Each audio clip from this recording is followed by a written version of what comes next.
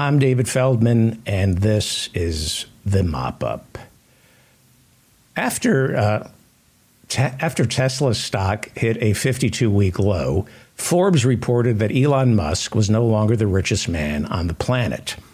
But unlike Forbes, I measure a man's wealth solely by the number of people who love him, which means Elon is now the poorest man on the planet. Elon Musk is now despised. Last week, he got booed at a Dave Chappelle concert. And on Sunday, Musk launched a poll of his followers asking if he should step down as CEO of Twitter. He said he would quit if you wanted him to leave. Well, the results are in today. 57% of his followers said leave. But be careful what you wish for. If Elon Musk does step down, it would thrust Twitter into the dangerously uncharted waters of profitability. All this has been going on while Musk was in Qatar over the weekend enjoying the World Cup with his friend Jared Kushner, which should tell you right there everything you need to know about Elon Musk. He is friends with Jared Kushner. Despite Elon's unconventional lifestyle, multiple children with multiple wives, smoking pot on Joe Rogan's podcast, Elon Musk is not a liberal. He is not a libertarian or a liberator. He is a right-wing authoritarian, just like Donald Trump.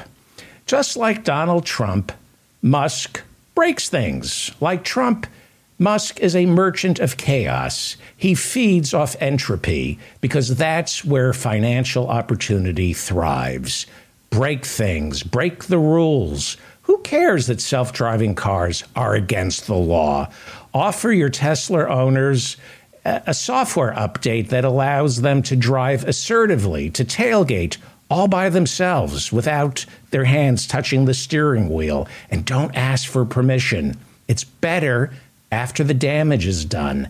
After people have died, you buy forgiveness. Just like Donald Trump, Elon Musk knows exactly what he's doing. And despite all the publicity and his cadre of hardcore supporters, they are both fooling some of us, but not enough of us, because like Trump, Elon Musk is circling the drain. I'll talk about the January 6th committee a little later on. Most of us are confused by Elon Musk, and that's perfectly understandable because he's slick. But Musk only cares about the bottom line. And the bottom line is Elon Musk is a right-wing bigot who is devious, slippery, and dangerous. Elon Musk's electric cars don't make him an environmentalist. His Twitter doesn't make him a champion of free speech. His SpaceX doesn't make him a futurist. And his brain chips don't make him a healer. His army of online foot soldiers live vicariously through him. But like Trump's MAGA crowd, Musk's diehard enthusiasts have been duped into being instruments of their own oppression. And you know who gets this? Believe it or not, Joe Biden. Now, I'm not making the case for President Biden, but Musk's army of diehard fans, they despise Biden. They want to know why, during this year's State of the Union address, Biden left Tesla and Elon Musk out. He didn't mention Tesla or Elon Musk while he was praising America's manufacturers of electric vehicles, like Ford and GM. Why did Biden leave out Tesla during the State of the Union?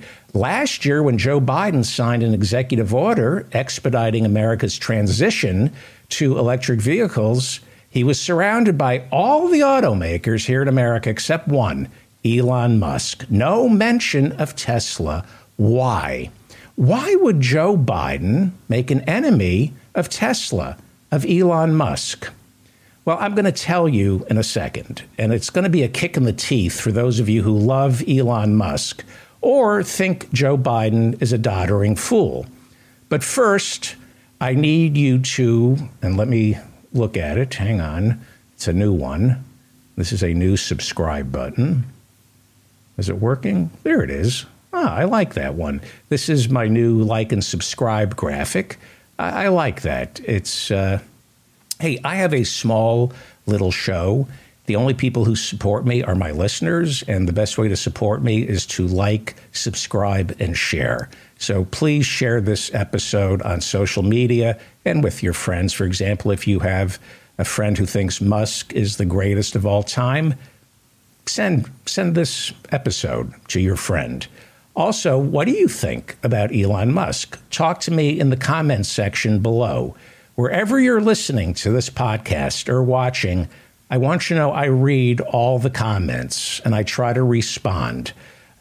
Tell me what you think. I'm curious because whenever I criticize Elon Musk, it's like attacking the National Rifle Association. Muscovites come out of the woodwork to defend him. Again, I read all the comments and I try to respond to as many as possible, especially the ones that make me laugh. Tell me what you think of Musk. Tell me if you think he's a champion of free speech. Do you think he's an environmentalist? Okay, I promised to tell you why Joe Biden made an enemy out of Musk, as well as Tesla owners. Why did he make an enemy of Musk followers, of Muscovites, in those two big speeches he gave on electric cars? And I'm going to tell you why he did this. But first, I need you to understand something. Elon Musk is no liberal. He's not a leftist. He's not a centrist. He's not an independent. He is a right-wing conservative who last month endorsed Ron DeSantis for president. He also told the American people to vote for Republicans in last month's midterms. Musk relocated from California to Texas. Here is Texas Governor Greg Abbott on CNBC last year telling us just how far to the right Elon Musk is. This is Greg Abbott being asked, do you think your anti-abortion bills are going to be bad for business? Here is the vile governor of Texas, Greg Abbott. And this is not slowing down businesses coming to the state of Texas at all. In fact, it is accelerating the process of businesses coming to Texas, particularly, Morgan, interestingly. They are leaving the very liberal state of California. And I got to tell you, whether it be Elon Musk, who I talk to frequently, Elon had to get out of California because in part of the social policies in California, and Elon consistently tells me that he likes the social policies in the state of Texas. He likes the social policies in the state of Texas. He's not just a fiscal conservative. He likes the social policies in Texas. He leaves behind breadcrumbs, Elon Musk. He has used Twitter to spread anti-vax, COVID denial conspiracy theories. He engages in transphobia, so much so his transgender daughter has taken legal action to disassociate herself from him.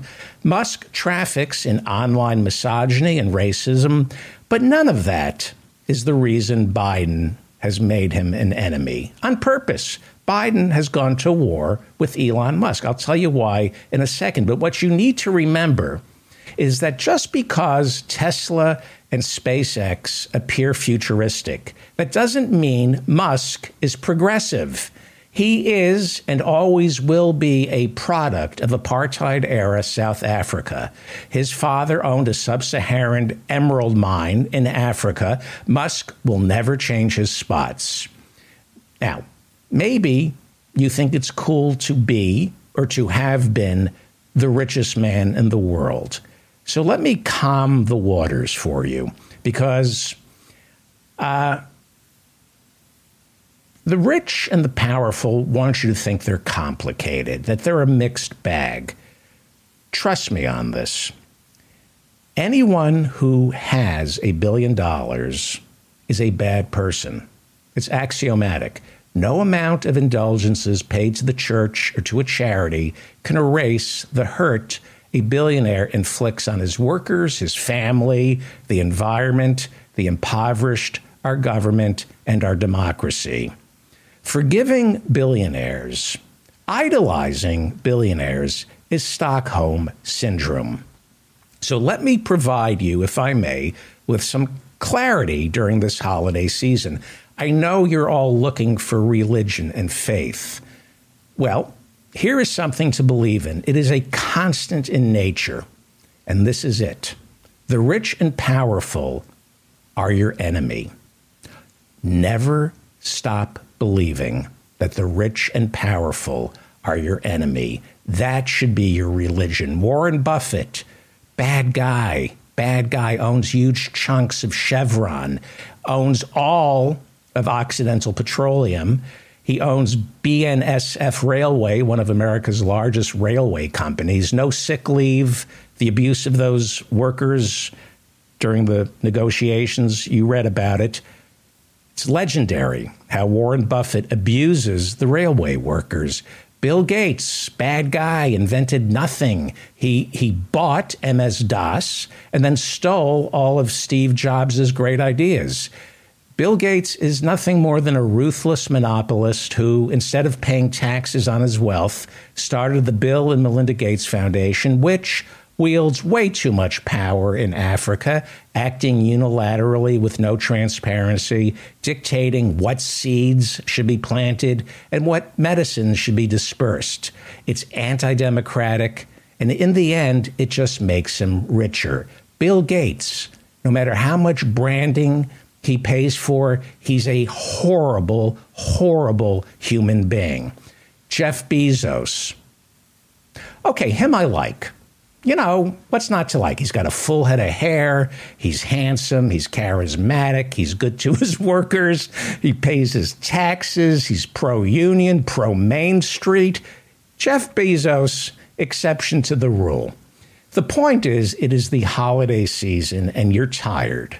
And you're probably not able to focus on what's going on in Washington right now. And there seems to be this endless last-minute churning of stories that are somewhat mystifying. And you do not have time to pan the brackish water for nuggets of truth. It's the holiday season. So let me tell you the truth. The rich and the powerful are your enemy. It's just that simple. Elon Musk, rich and powerful, ergo, he is your enemy. He hangs out with Jared Kushner in oil-rich Qatar. I promise you, if you never, ever waver, if you never stray from this core belief that the rich and powerful are evil and must be destroyed, I promise, if that is your core belief, you can stop watching the news. You can stop reading the New York Times for a month. And when you come back, you will still know exactly what's going on in the world. That is how I raised all my kids. I told them to ask who is rich, who is powerful, and then destroy them before they destroy you. And that worked out great for me until my kids turned 10 and realized I was the richest and most powerful person in their immediate vicinity, and they destroyed me. Musk must be destroyed for many reasons, but primarily because he's rich and powerful. He is an industrialist, which means in the end he is threatened by the bedlam of a real democracy. Twitter, on the other hand, is the kind of anarchy, confusion, bedlam, and unruliness industrialists like Elon Musk thrive on. Musk doesn't want democracy, where people decide their fate. There's too much pandemonium in a real democracy for a right-wing authoritarian like Elon Musk. No, Musk prefers the illusion of democracy, and that's what Twitter provides. He asks his followers to vote on whether he should stay or go, but he's already decided. He's going. He's leaving Twitter. It's unsustainable. He can't make cars and rockets and also be running Twitter. Twitter is ruining his brand. So he's already leaving Twitter. He wasn't asking his followers, should I stay or should I go? He's going. But Twitter is perfect for people like Elon Musk and Twitter. Twitter is how the people in charge can manipulate the rabid mob salivating over the next outrage. Twitter has no accountability or memory. I love it. I enjoy Twitter. It's designed to keep everyone in a permanent state of agitation with zero focus on who is really generating all the dyspepsia in our life. And that would be the rich and powerful. It's a distraction that the rich and powerful use to divide us, right? Now, look, I get a lot of information from Twitter, but let's be clear here. Social media, especially Twitter, offers the false promise of reform. It offers the false promise of solidarity. It fractures us. Yes, there is room for self-expression, but too often, Twitter is about hero worship. It's those with followers and those who follow. And despite what the right wing insists, Twitter is and always has been a platform better suited for the right wing. And since Musk has taken the reins, Twitter has lurched even further to the right, if such a thing is possible.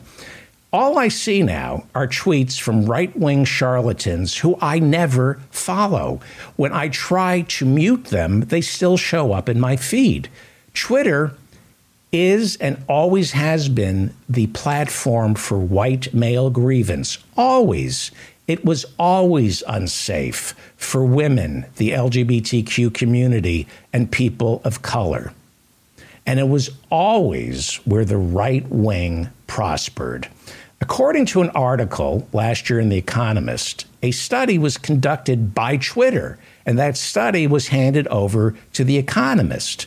And The Economist and Twitter agrees that their algorithm amplifies the viewpoints of right-wing politicians and journalists much louder than left-wing, left-of-center politicians and journalists. That is a finding that comes from Twitter itself. They handed it over to The Economist.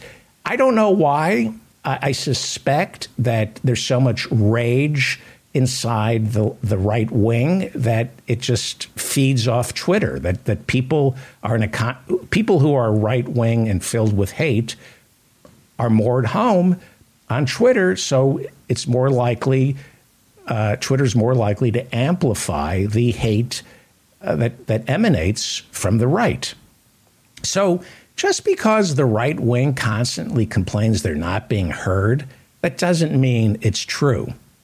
See, conservatives have thin skin. One person calls them a transphobic racist. Poof, the cancel culture is out to destroy me. In the past 2 weeks, Elon Musk has proven the lie that people on the right support free speech. He calls himself a free speech absolutist. The truth is, he's just an absolutist. He wants the freedom to spew hate speech with no consequences. Elon Musk, like all conservatives, wants to suppress speech. He only wants to protect hate speech, speech that bullies and frightens. Like all right-wing conservatives, Elon Musk wants to protect his speech, but not the speech of those who disagree with him. The right wing wants the freedom to say transphobic, misogynistic, anti-Semitic, racist things without getting canceled. But since Musk took over Twitter, we've seen the real cancel culture. And it's really the suspension culture. If Elon Musk doesn't like what you say, your Twitter account is suspended indefinitely. Like all authoritarians, Elon Musk in the past 2 weeks has suppressed freedom of speech on Twitter, like all authoritarians do, he has suppressed freedom of speech in the name of security, his own. He didn't like his private jet being tracked, so last Wednesday he canceled the Twitter account of the gentleman who publishes the whereabouts of Elon Musk's private jet. It's perfectly fine for the owner of Twitter to harvest our privacy to sell to advertisers, but when someone innocently harvests Elon Musk's privacy, suddenly it's a security issue. And so that Twitter account was suspended, as were the accounts of several high-profile journalists from the Washington Post, the New York Times, and Mashable, because they linked to that suspended account. Yeah, a real free speech absolutist. When Twitter users on the left took to Twitter to promote an alternative to Twitter, something called Mastodon, Twitter deleted their accounts. Over the weekend, the Twitter account of Taylor Lorenz, a Washington Post reporter, was suspended after she innocently tweeted out a request for Elon Musk to respond to a story she was writing. The account has since been reinstated, but Musk offered no reason for her suspension. He acts unilaterally. If he doesn't like your speech, you are suspended. As I said, so much for being a free speech absolutist. Elon Musk, like all right-wing conservatives, are hate speech absolutists. Elon Musk is now presenting a narrative claiming that before he took over Twitter and saved civilization, that's why he claims he bought Twitter, before he saved civilization and bought Twitter kicking and screaming. Remember, he changed his mind, but then he got sued. Before he bought Twitter, he claims the FBI was running Twitter as an arm of the Democratic Party. And he claims the proof is in these internal company documents that Musk, the Twitter files that he has turned over to 3 so-called independent reporters. Now, I like Matt Taibbi. I really do. But I'm going to say some things about him that I don't want misinterpreted. I do like Matt Taibbi. I don't like Bari Weiss. She is one of the conservative reporters who is interpreting the Twitter files for Elon Musk. She's live tweeting what she's uncovered going through the Twitter files. She is a conservative writer. She started her career writing editorials over at the Wall Street Journal. She became a conservative columnist for the New York Times. Eventually, she had to quit because her co-workers despised her. Okay? Former Rolling Stone reporter Matt Taibbi, I believe, is one of the best writers in journalism. He is, however, one of those left-of-center reporters like Glenn Greenwald, who I also have tremendous respect for.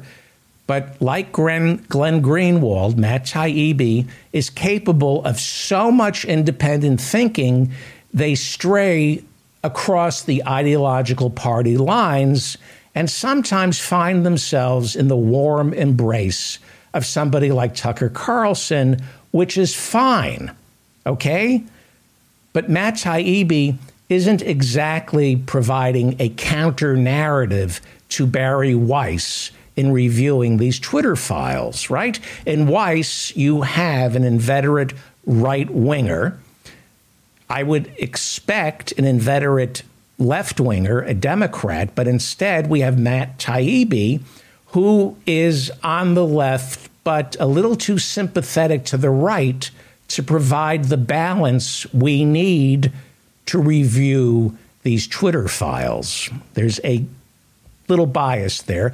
And then the third journalist going through the Twitter files is Michael Schellenberger, author of 2021's, and this is the name of the book he wrote, San Francisco. Get it? San Francisco. So right now, you know he's an asshole, right? San Francisco, Why Progressives Ruin Cities. Gee, you think he might have a conservative bias? San Francisco obviously is one of Elon Musk's favorite books, right? Twitter headquartered in San Francisco. San Francisco is a takedown. The book is a takedown of progressive social policies. So those are the three journalists poring over the Twitter files. These are not exactly independent judges. This is not an independent commission. You have two right-wingers plus Matt Taibbi, all looking to burnish their images, looking for smoking guns, for clickbait. So on something like this, I turn to Media Matters. Okay, what are we talking about here with the Twitter files? Because there's a lot to unpack with the Twitter files. The Hunter Biden story is what's pushing the narrative inside the Twitter files. The Hunter Biden laptop story was published in the New York Post, if you remember, in the weeks leading up to the 2020 presidential election. So, first, the New York Post is not the Washington Post. If you don't live in New York, you could be forgiven for not knowing that the New York Post is an illegitimate tabloid owned by Rupert Murdoch, and it is a hotbed of right-wing paranoia with zero credibility. Zero credibility. It does not have authentic journalists. I do read the New York Post. I always have, for the same reason I read the National Enquirer. It's fun, but there's no guarantee any of it is true. It usually isn't, but it's fun. Now, it is true that the New York Post was pretty much the only American newspaper reporting on the Hunter Biden laptop story in 2020. And there's a reason for that. There's a reason legitimate news organizations were not reporting on the Hunter Biden laptop. And by the way, I can't stand Joe Biden. I'm a Bernie supporter, okay? Now, why didn't legitimate, and there are, I know this is hard for the right to understand, but there are legitimate sources of news, like the New York Times, even Rupert Murdoch's Wall Street Journal. If you don't read the editorials, it's a legitimate news organization. Earlier, I mentioned Media Matters. There are legitimate news organizations where they hire reporters who went to journalism school, okay? So there's a reason practically every newspaper and news organization didn't report on the Hunter Biden story in the lead up to the 2020 election. There is a reason Twitter suspended the New York Post for 16 days. They have a policy of no hacked reporting. The reporter at the New York Post was in violation of the terms of service for Twitter. Twitter's policy was, we do not allow stories that emanate from hacked computers. The material on the Hunter Biden story was a violation of a very troubled man's privacy. Whatever is in it, whatever crimes Hunter or Joe may or may not have committed, and by the way, I do think there are crimes on that laptop, but it can't be entered into a court of law as evidence because there was no warrant. I know the guy who, after 90 days, he supposedly owns the laptop. Go try that in a court of law. See if the judge will enter that laptop into a court of law. More importantly, this story was being peddled by Rudy Giuliani, who everyone knew was an inveterate liar, okay? This was the same year, 2020, that they impeached Donald Trump because he had Rudy Giuliani in Ukraine trying to dig up dirt on Hunter Biden. Remember Donald Trump said to Zelensky, I'll give you the all the weapons that Congress has authorized, but first you got to do me a favor, give me some dirt on Hunter Biden. Newspapers were well within their right not to trust Rudy Giuliani, who, by the way, is about to be disbarred in Washington, D.C. Given that the 2016 elections had been tampered with by Vladimir Putin. Now, I know even people on the left, some of you don't believe this. I don't care. I'm not saying Donald Trump won because of Vladimir Putin in 2016, but there is no question that Vladimir Putin hacked Facebook and Twitter to influence the 2016 elections. He tampered with the 2016 elections. The DNC server, if you remember, got hacked, and somehow it was all turned over to WikiLeaks, and then the news media reported these embarrassing emails that contributed to Hillary Clinton's loss, okay? So the news media, and especially because James Comey reopened the investigation into Hillary's server right before the presidential elections in 2016, the news media was being extra cautious this time around. They decided we would not report on hacked material, especially hacked material that came from a private citizen like Hunter Biden. Again, Twitter had a policy not to promote hacked material. That wasn't a left or right-wing slant. So it placed a 16-day freeze on the New York Post's account, which it reversed days before the election. There was, if you wanted to read the Hunter Biden story, you could. I did.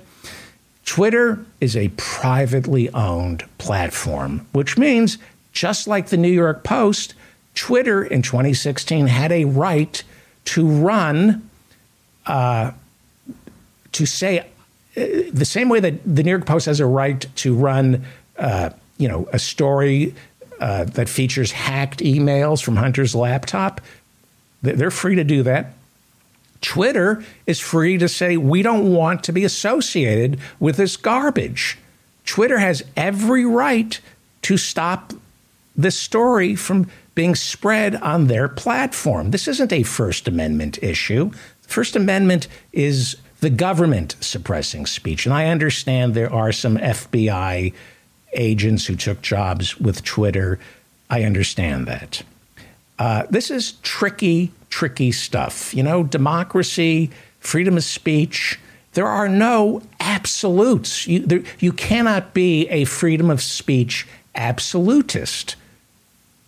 I believe freedom of speech, self-proclaimed freedom of speech absolutist Elon Musk has proven this. Okay? Most Americans aren't on Twitter. There are other ways for voters to learn about Hunter Biden. More importantly, again, this country was on high alert after 2016. Whether you want to believe it, Vladimir Putin is a bad guy who spends hundreds of millions of dollars each year on troll farms, on sabotaging elections, not just here in America, but in Brazil, France, and Britain. Which begs the question, if Elon Musk and the right wing, but mostly Elon Musk, I'm talking about Elon Musk right now. If Elon Musk is such a free speech absolutist, how come he's silent on Julian Assange's extradition? We're about this Justice Department, the Biden administration is desperately trying to pull Julian Assange here in the United States, to the United States from Britain, and put him on trial for leaking all the crimes our soldiers committed in Iraq and Afghanistan. They're going to try him in violation of the Espionage Act. Okay, Elon Musk is a free speech First Amendment absolutist. Why isn't Elon Musk using his billions to pressure Joe Biden into pardoning Julian Assange? Instead, not a single peep from Elon Musk about Julian Assange. Why? Because Elon Musk is on the fence. He has said so. He's not sure about Julian Assange. Last week, Elon Musk, the free speech absolutist, conducted a poll on Twitter asking whether Julian Assange should be pardoned by Joe Biden. He prefaced that poll by saying, quote, "I am not expressing an opinion, but I did promise to conduct this poll. Should Julian Assange be pardoned?" Again, Musk's tweet, this is the First Amendment absolutist, his tweet read, "I'm not expressing an opinion on Julian Assange." Really? Elon Musk has an opinion on everyone and everything, but when it comes to the real champion of free speech, Julian Assange, Elon Musk just isn't sure. Interesting. Elon Musk is not a champion of free speech. He is a champion of hate speech. Since taking over Twitter, he has reopened hundreds of accounts belonging to QAnon supporters and white Christian nationalists. There has been a jump in hate speech since he took over. There's been a jump in hate speech on Twitter since he took over. It is clear to anyone paying attention that when people like Musk talk about cancel culture, when they talk about freedom of speech, they are only talking about hate speech. The Twitter files that he has released have been twisted to suggest that well-known conservatives before Elon Musk took over were suspended, were shadow banned. Why? According to Musk's narrative, according to Matt Taibbi's narrative and Barry Weiss's narrative, they were shadow banned because of their right-wing conservative views. No. As Media Matters points out, these right-wing conservatives were suspended because they were violating Twitter's terms of service. College dropout Charlie Kirk, the founder of Turning Points USA, he wasn't shadow banned. He was suspended for violating Twitter's terms of service when he wouldn't stop engaging in transphobic hate speech. Dan Bongino, Media Matters points out that Dan Bongino is absolutely wrong for claiming he was shadow banned and then suspended all because of his right-wing ideology. No. Yes, he was suspended permanently for violating Twitter's policy against spreading misinformation about COVID.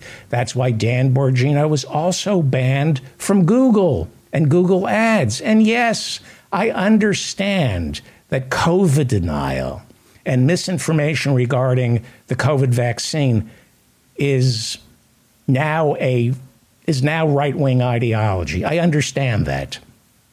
It's Ron DeSantis's presidential campaign platform. I understand that. Ron DeSantis literally petitioned to convene a grand jury last week to investigate COVID vaccines. But Twitter, before Musk, had the right to suspend any accounts that spread lies about vaccines and COVID, or in Donald Trump's case, inciting an insurrection. Conservatives are going through the Twitter files and now accusing the old Twitter, pre-Musk, of persecuting Donald Trump when they suspended his account after January 6. How quickly we forget. Why was Donald Trump's account suspended? He was using it to incite an insurrection. In fact, today, the January 6th committee, moments ago, made a criminal referral to the Justice Department saying that Donald Trump aided and abetted an insurrection. So, of course, Twitter should have suspended his account permanently. Musk has invited all the racists back to Twitter because he's at home with racists. I have already talked on this show about the countless lawsuits filed in the state of California by the state of California against Tesla for its culture of racism.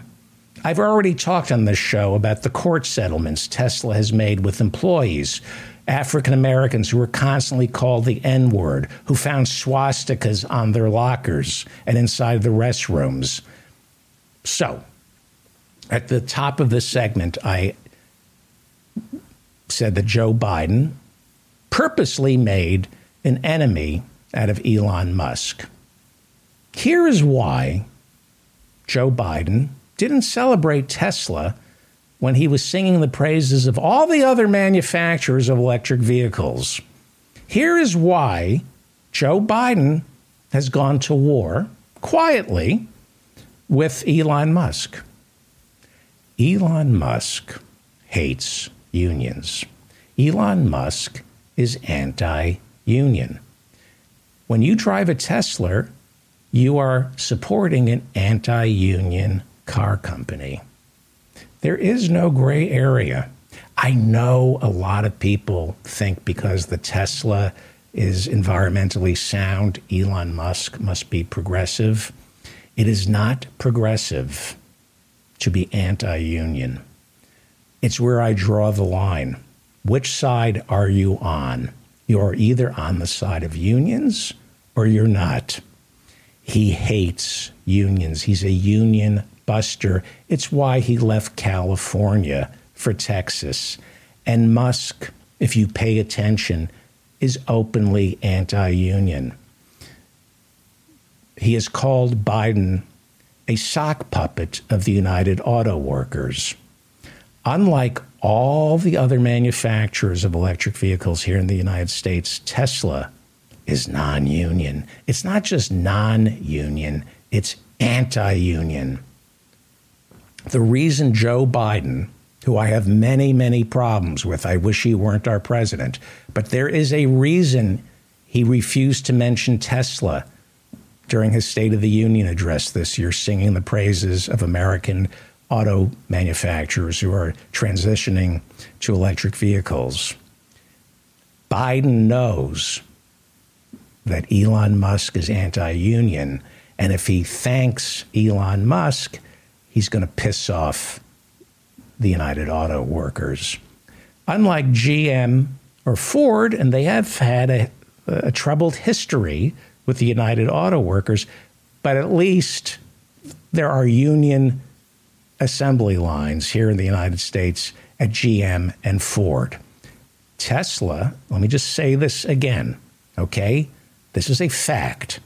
Tesla is anti-union. Not a single Tesla employee here in the United States or Germany belongs to a union. Elon Musk is anti-union. Tesla and SpaceX are non-union companies. So let's call Elon Musk what he really is. He is anti-worker.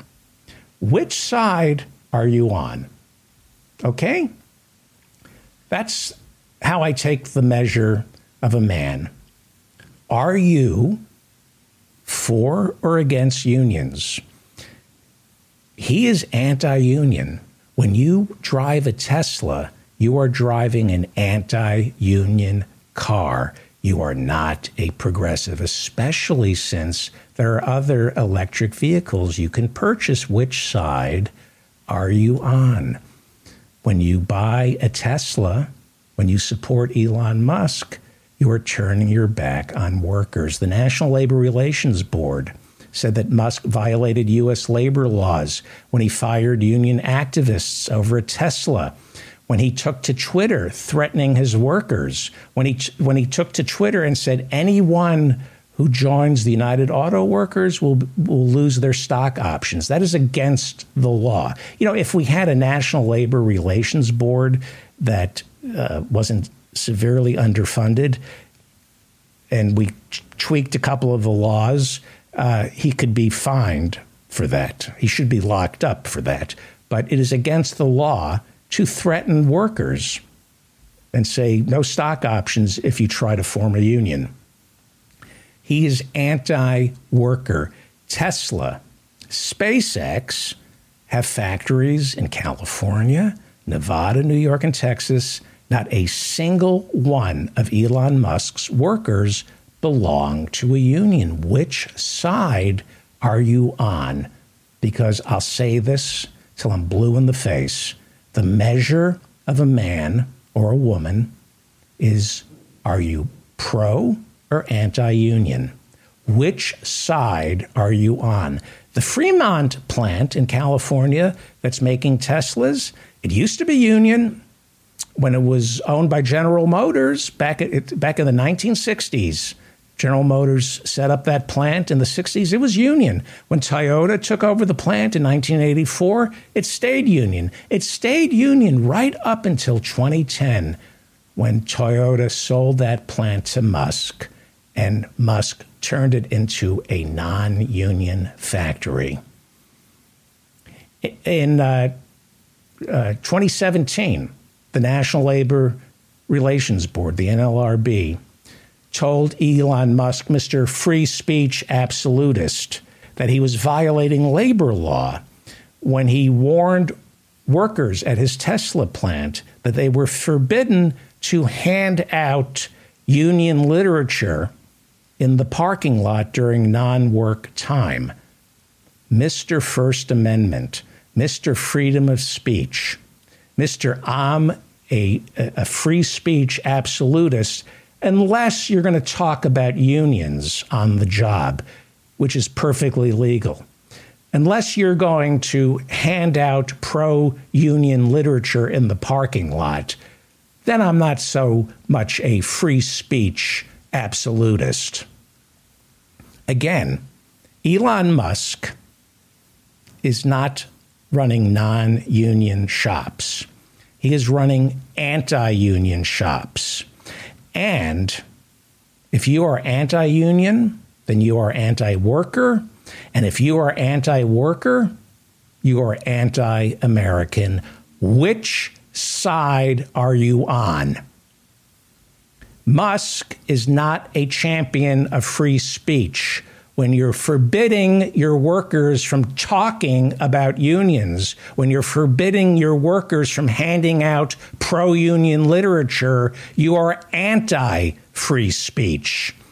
Now, you might be rooting for SpaceX to take us to the moon. You might be rooting for Tesla to make a battery that is actually environmentally friendly. But know this, Musk is anti-union. He hates workers. You may be rooting for Elon Musk, but trust me on this, he is not rooting for you. I'm David Feldman, reminding you to stay strong and protect the weak.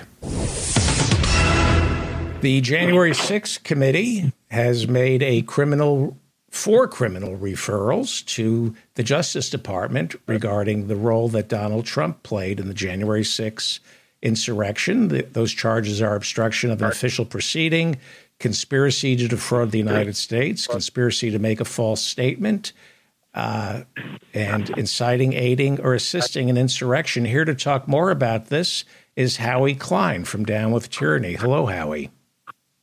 Hey, David.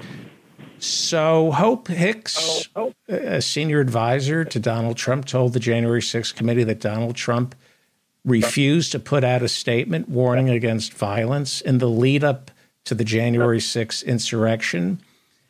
He said that all that matters is winning. We've talked about... And that yes, and he said that his legacy would disintegrate if he was seen as a loser. His whole life, he's always been afraid of being seen as a loser because, of course, he was. Right. So you have never written his political obituary with absolute certitude. This week, we're going to maybe see his taxes. Richie Neal, the outgoing chairman of House Ways and Means, may release his income tax statements. We've seen 4 criminal referrals to the Justice Department. His poll numbers, he's lagging behind DeSantis. Is he through? Like you said, no one knows. 4 million, something like that. 74 million people voted for him, or 71 million, or something over 70 million people voted for him at a time when he had already been doing his thing for 4 years in the White House. So, never underestimate or never overestimate the intelligence of the voting public. So who knows? I mean, this could be the opposite. People could see this stuff. Republicans were already attacking it as some, political savagery against him, and some of these people are going to feel sympathetic to Trump and think that look how they're treating him, and they'll dig their heels in, and so who knows? I hope it's the end of him, but I don't know if it's the end of him. And on another level, by the way, speaking about hope, not Hicks, but in our hearts, what are we hoping for? That this loser isn't the candidate, and instead it's DeSantis, who's going to be much, much more difficult to beat, especially for someone like Biden? So who knows? Who knows? Who knows? I just Sam Bankman-Fried is not going to fight extradition. Oh, we'll get to Sam Bankman-Fried in a second, because you've been writing a lot about him over at Down with Tyranny. The committee also recommended that there be an ethics complaint against the putative speaker, Kevin McCarthy, that they believe that he should. And speaking of sympathy, they might have, what they might have done, I mean, they had to do it, and it's good that they did it, but what they might have done is just given him the speakership, because they referred him to the House Ethics Committee, which of course is going to do nothing whatsoever, since that's what it does, nothing whatsoever. So that'll be dismissed in like 2 seconds. But they did it along with Jim Jordan and Scott Perry and Andy Biggs. So 3 total insurrectionists, as radical right as you can get. And they threw McCarthy in with them. And that's going to make it even more difficult for the people who are holding out against McCarthy. I call them the 5 Musketeers, to hold out against him. They might now be swayed to go along with making him speaker. What was the political calculus there to help him become speaker? Are they afraid? Are the Democrats? No, absolutely not. There was no political calculus. They were just doing the right thing. That's all. There was no way that, look, these 4 people were given subpoenas, and they refused to, show up. And that the committee had no choice but to refer them to the House Ethics Committee. Otherwise, the subpoena system would be of no value anymore for any congressional committees. So they really didn't have any choice. There was no political calculus there. And Richie Neal, who you can't stand, has the tax return. I would interpret that strongly. I'm not a fan of his, but it's not can't stand. Definitely not. What are the chances that we're going to see his tax returns? I think it's very, very good. I don't know if we're going to get every page of his tax returns, but I think that we're going to get, some real damaging stuff. That's what I think. Do I know? I don't know. I have contacts all through the Capitol, but not in Richie Neal's office. Okay. What if we look at the tax returns and, they're not that bad? I was always worried that this was a red herring. That there was they'll be bad. They will be bad? Yeah. Trump is a compulsive cheat. He can't not cheat. That he has spent his entire life cheating, and there's no way he could, put in years and years of tax returns without cheating. It's just not a possibility. In terms of the politics, his supporters don't care that he cheats on his taxes. They might lose faith in him if it's discovered that he's broke. Are we going to discover that he's broke? I doubt it, because he's not. He's not broke, but he's not as rich as he pretends Not to. as rich as they say, but he's brought in, how many millions and millions and millions of dollars from these suckers who keep Right. buying his hats and sending him money. I mean, he's putting the money into vehicles that he can use, not to donate to other candidates, which he pretty much doesn't do, but that he'll be able to access that money, by sort of skirting the law. In other words, he can pay. What's that kid's name? That young kid that he ignores that Melania had. He's very, very tall. Jared? I don't think that one. No, there's some kid that Melania had, supposedly by Trump. Oh, Barone. And it's Barone. yes, or Barron, right? Isn't it Barron? Is it Barone or Barron? Well, we're not supposed to mention his name, so. Why? Just, it's, he's under the age of 18, so we don't mention. Oh. I call him Barone. In any case, Trump can hire Barone or Barron or whoever he is to run the PAC and give him $1 million a year. Mm-hmm. That's legal. So anyway, so this money that he's collecting, he's collecting this money for himself. So yes, I don't see him as broke, not as rich as he says, not broke. Right. You have a piece over Down with Tyranny. Then we'll get to Sam Bankman-Fried. Is this going to be the piece where I mentioned you? Which one is that? I'm going through. The one that I mentioned you, it's the one about there are 3 buttons and you can press just one of the buttons and you have to decide which button you're going to press. So one button, and it's a what do they call them? A end of the road button. So these are magic buttons. So one you press and it's the end of the road for Trump. Another you press and it's the end of the road for all of the members of Congress who have enabled him. And the other one, which I said not even you would press, is to it'd be the end of the road for all 71 or 74 million people who voted for Trump. Maybe you get me on a bad day. No, I mean, it's something that we could fantasize over, but think about it. I mean, that would put you like beyond anything that Hitler or Stalin or Genghis Khan ever did. I mean, that would be beyond belief. And suppose that instead of so you would agree that you would never push that button, right? Not today. You would never push that.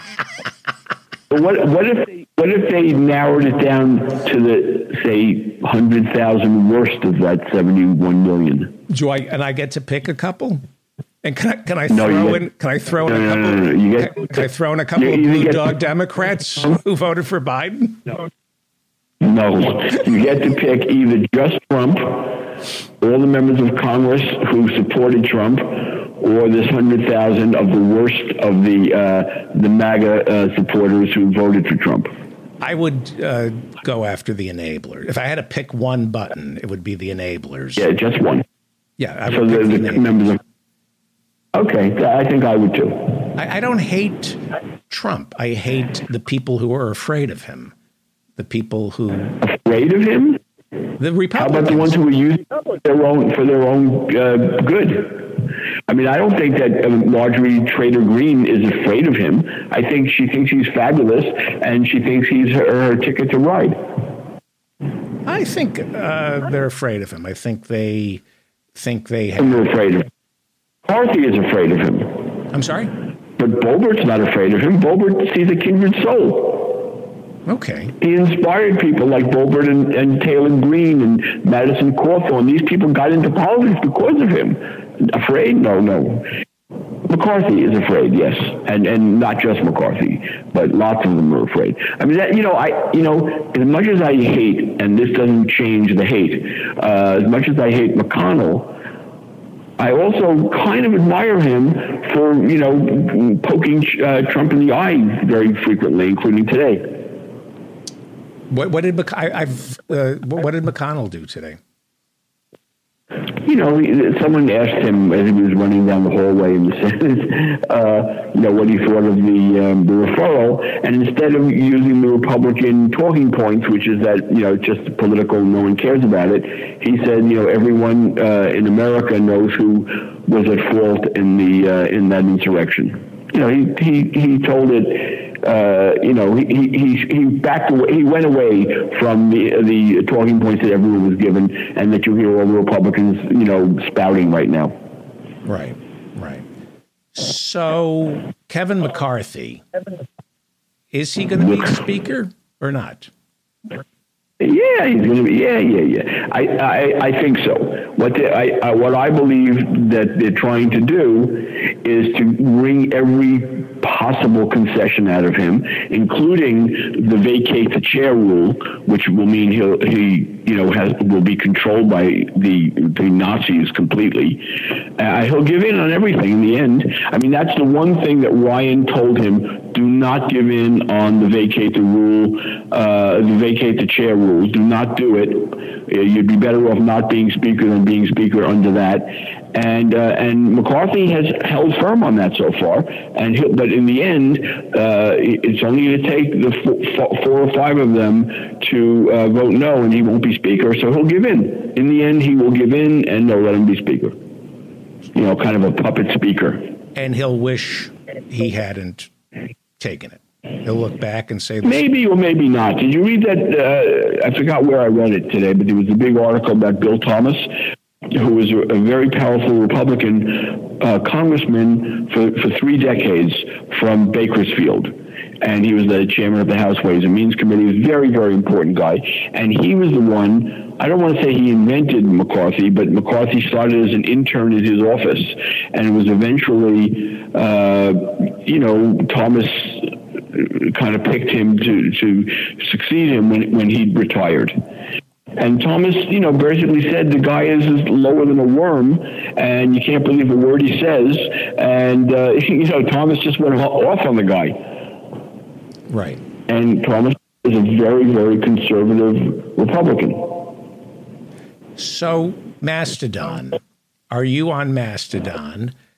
Is Twitter... I am on Mastodon. I had a bad experience there. What I did is I went to I signed up to the wrong instance. That's what they call the things you sign up on. So there's no overall Mastodon that you sign up on. It's various instances. So I saw an instance that looked like it would be good for me. It wasn't like in Austria. I thought this will be a good one. So I signed up to that one, and as it turns out, some psychopath is like the moderator, and I think it's a woman. I'm not 100% sure, but she flipped out when I used the word kiss of death, what she thought is that I was I said a Trump kiss of death, and I think what she thought I was doing was urging people to kill Trump, because she didn't understand the term kiss of death. She didn't know what it meant. So she suspended me. All of a sudden, on Elon Musk's side. Yeah, she was worse than Elon Musk. So I appealed, and a few days later, they granted me the appeal that I was right. But it turns out that on this instance that I'm on, if you write about politics, it has to be hidden. Yet they give you a button to press that hides what you write, so that if someone wants to read it, they have to unhide it. So, I'm thinking, why am I on this thing? This is stupider than Twitter. And I didn't like it in any way. So then I found this thing called Post. And I started going to Post, and I love it. Post I really like. It's elegant, it's simple, it just really, really works well for me. But everyone who I know tells me I'm an idiot and that Mastodon is better. But I like Post better, so I'm posting on Post. And as far as Mastodon, I'll say maybe once a day I'll put something up there. And I know every time I put something up, I'm taking a chance that this crazy woman is going to come and attack me and suspend me again. Unbelievable. Are we wrong for wanting to leave Twitter? Should we stay and fight? I mean, how hard is it to stay and fight? Should we? I'm staying in fighting, but I think Elon Musk is going to leave Twitter and put someone else in charge, like Jared Kushner or he'll find someone worse than him. I think he's he's going to find someone worse than him because he tweeted something. I don't know if it was this morning or last night that you better watch out or you'll get what you wanted or something like that, which I interpreted as meaning he will leave and make us wish that he was back. And the reason he's going to leave is because the bottom has fallen out of Tesla, and there's now an active motion by I think it's the second biggest shareholder to displace him as the CEO of Tesla. So he really has to sort of tend to that now, or he'll really be in trouble. For my we have a lot of. And I'm sorry. You know about that phony poll that he did, right? Of course, it was phony. Well, any Twitter poll is phony. What, the Twitter poll means something? I mean, I do Twitter polls all the time. They're absurd. And his Twitter polls are absurd also. So he did a Twitter poll, and he lost. More people, 55, 57% of the people who participated, or bots or whoever participated in the poll, said he should not be CEO. And he said he would abide by it. And then he said that thing this morning or last night about your wish, you don't want what you wish for, and then he just disappeared. And this is the longest he's ever not tweeted. So we have a lot of new listeners. And Howie Klein, before he ran the Blue America PAC, founded the Blue America PAC. He's the treasurer of the Blue America PAC. He writes down with Journey. In a previous life, Howie ran Warner Brothers and Reprise Records. Not Warner Brothers, Reprise Records. Reprise Records and 415. 5 Records. Yeah. So Reprise is half of Warner Brothers. 415 was an independent label that I had in San Francisco. And I don't know if you heard about it or not, or you read about it, but one of our premier bands, Romeo Void, had a sax player named Benjamin Bossi who passed away a couple of days ago on Friday evening. I'm sorry to hear that. Is that what you were going to say? No, well, it was really bad. That's bad news. But I'm sorry to hear that. I was going to ask you about the corporate suites and how Elon Musk's behavior is aberrant, that at some point he's gotten bigger than the company.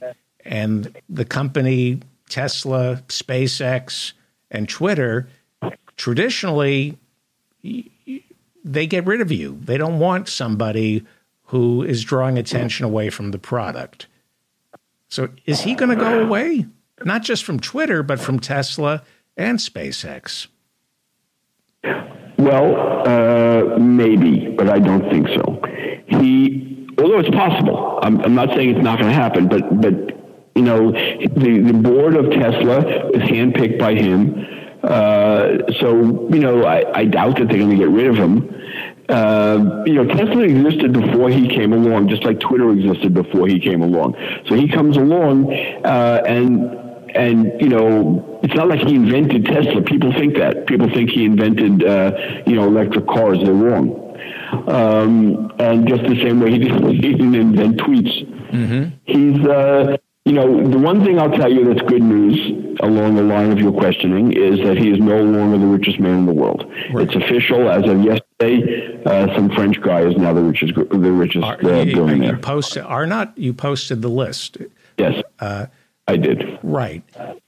If we're supposed to trust Tesla and SpaceX with our lives, really, I mean, they're trying to push self-driving cars on us and land men on the moon.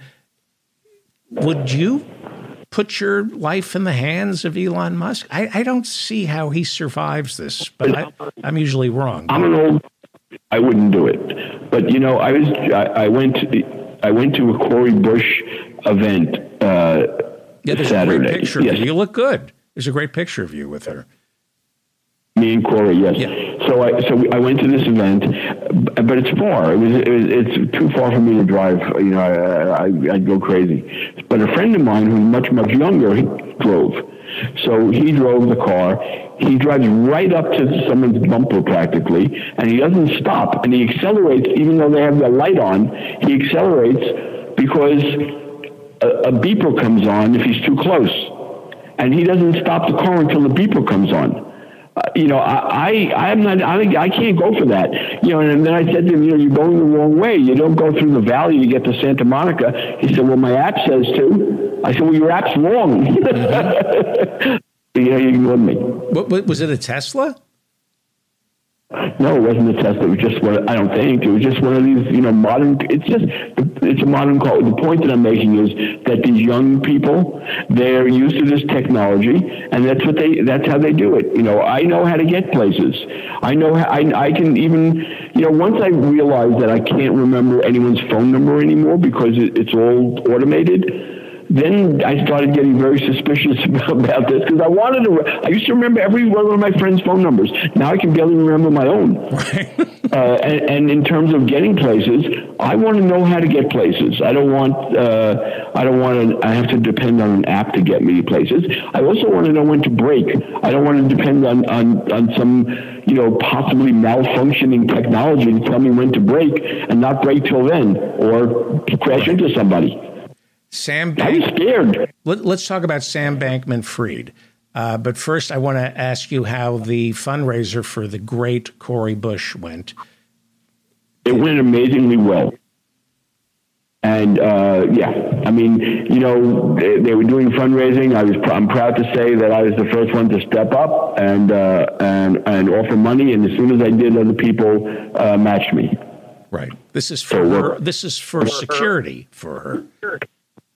She not just Cori, but her children get death threats literally every day.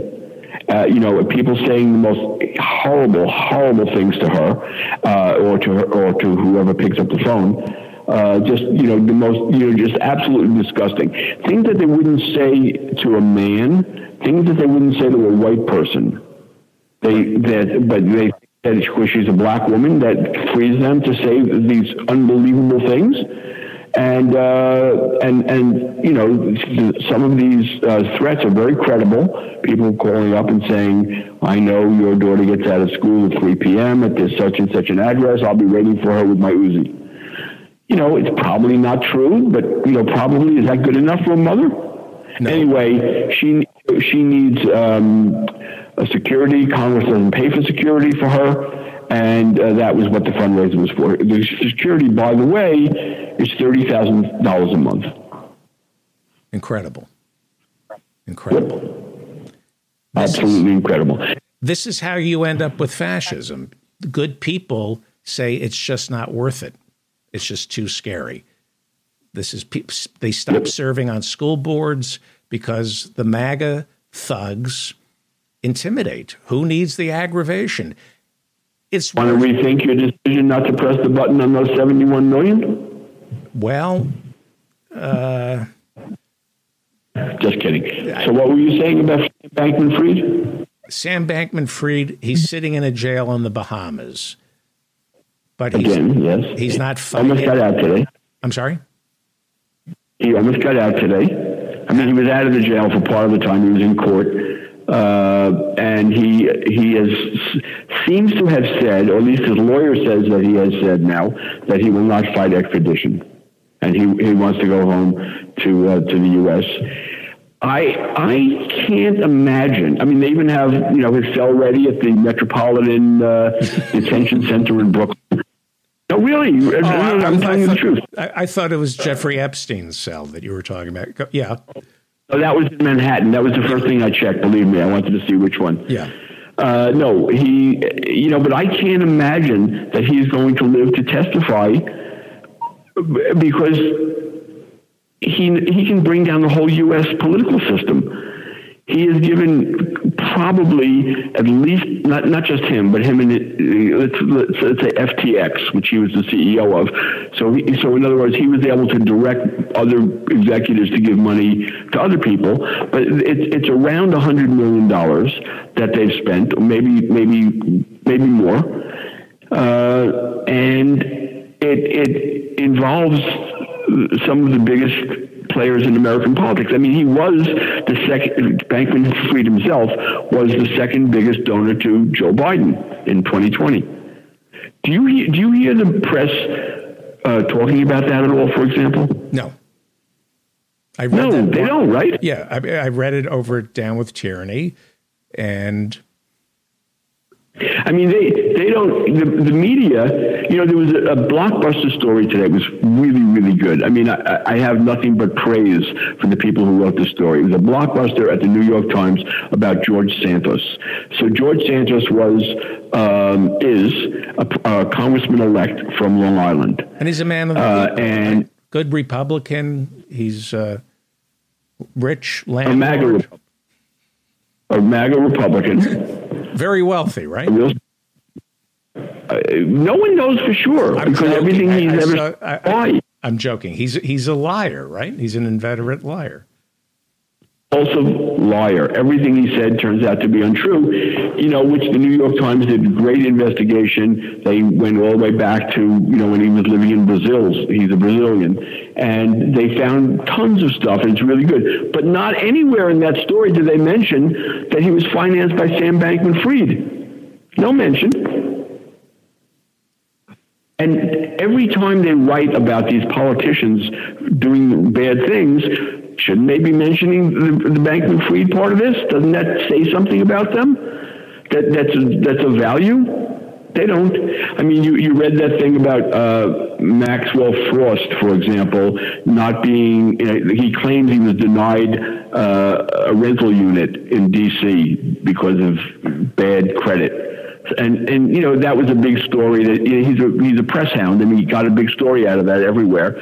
But maybe some lazy reporter should dig a little bit and see that Sam Bankman-Fried put $1 million into his campaign in return for him starting a cryptocurrency advisory board with one of Sam Bankman-Fried's top cronies in Congress, Richie Torres. But that kind of stuff takes a little bit of work, and these journalists, so-called journalists, don't do it. I mean, the Times story talking about Sam Bankman-Fried not fighting extradition today. They had 4 journalists on that. It could have been, the story that they wrote could have been written by someone in junior high school. They did nothing. God forbid someone mentioned the word bribery. No one ever talks about it. Why not connect the dots between the large sums of money he was giving to these people and what they gave to him? That's why I don't think he's going to ever be able to testify. I think they'll kill him, or they'll have him killed, or they'll say he's committed suicide. Because, look, Tom Emmer is a Republican congressman from Minnesota. He was a member of the senior member of the House Financial Services Committee, and he's the chairman of this thing called the Blockchain 8.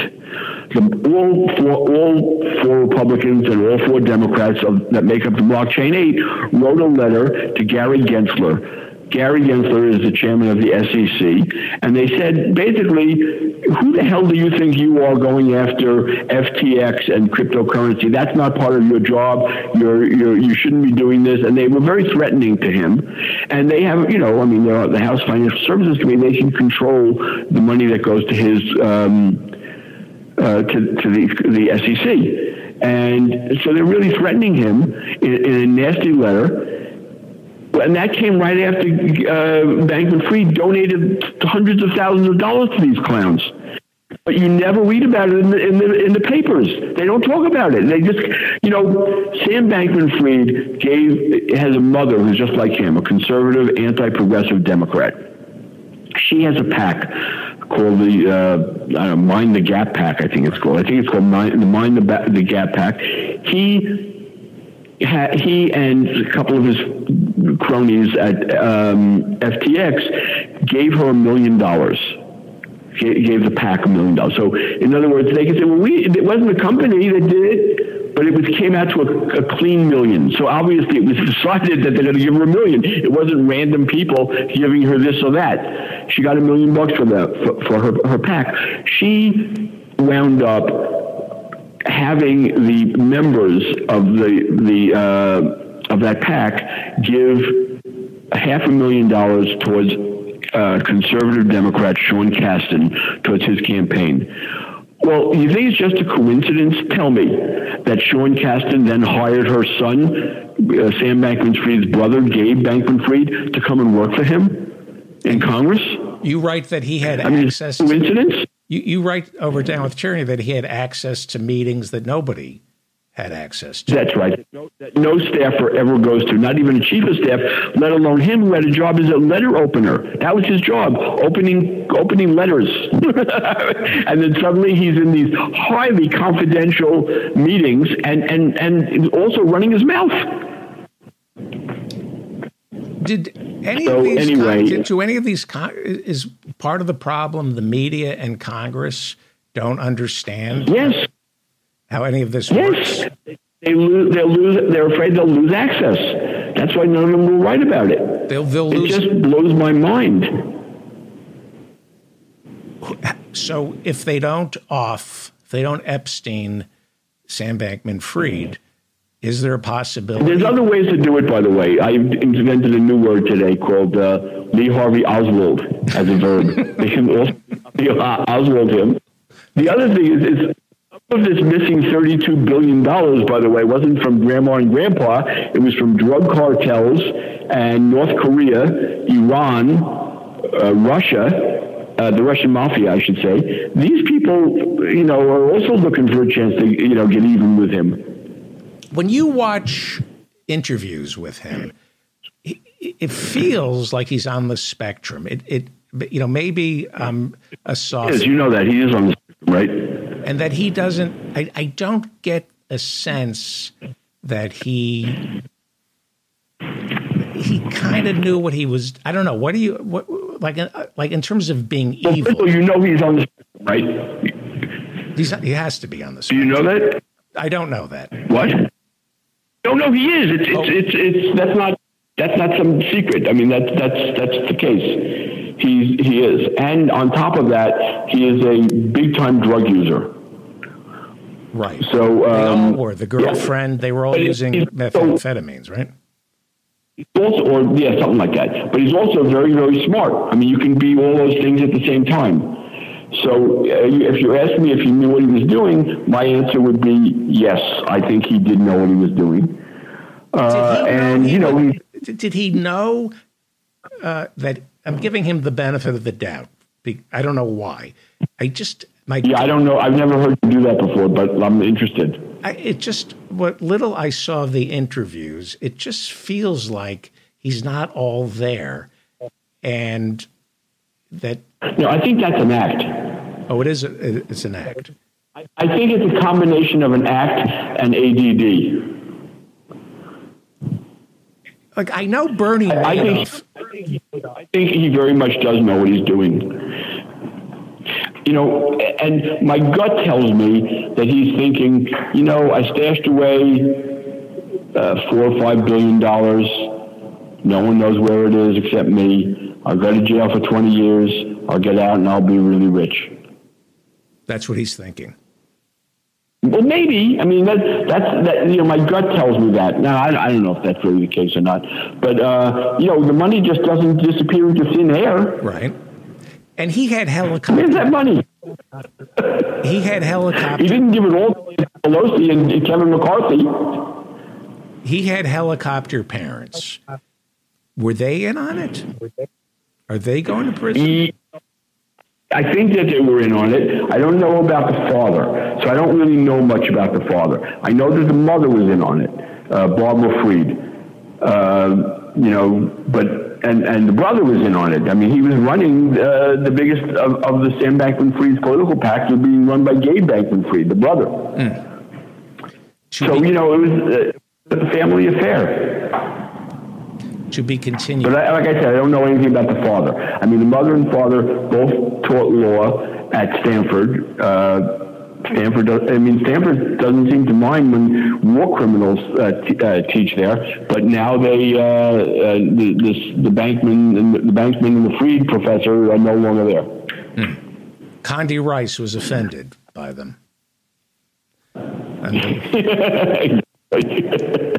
Howie Klein is the founder and the treasurer of the Blue America PAC. They raise money for progressive candidates around America. Read him every day. And we're raising money for Cori Bush right now, by the way. And how do we send her money? How do we send her money? If you go to Down with Tyranny, there's something on the top of the page that says About. And if you hit About, a drop-down menu comes and it says Donate. And then it offers you several places to donate. One of them is called Incumbents.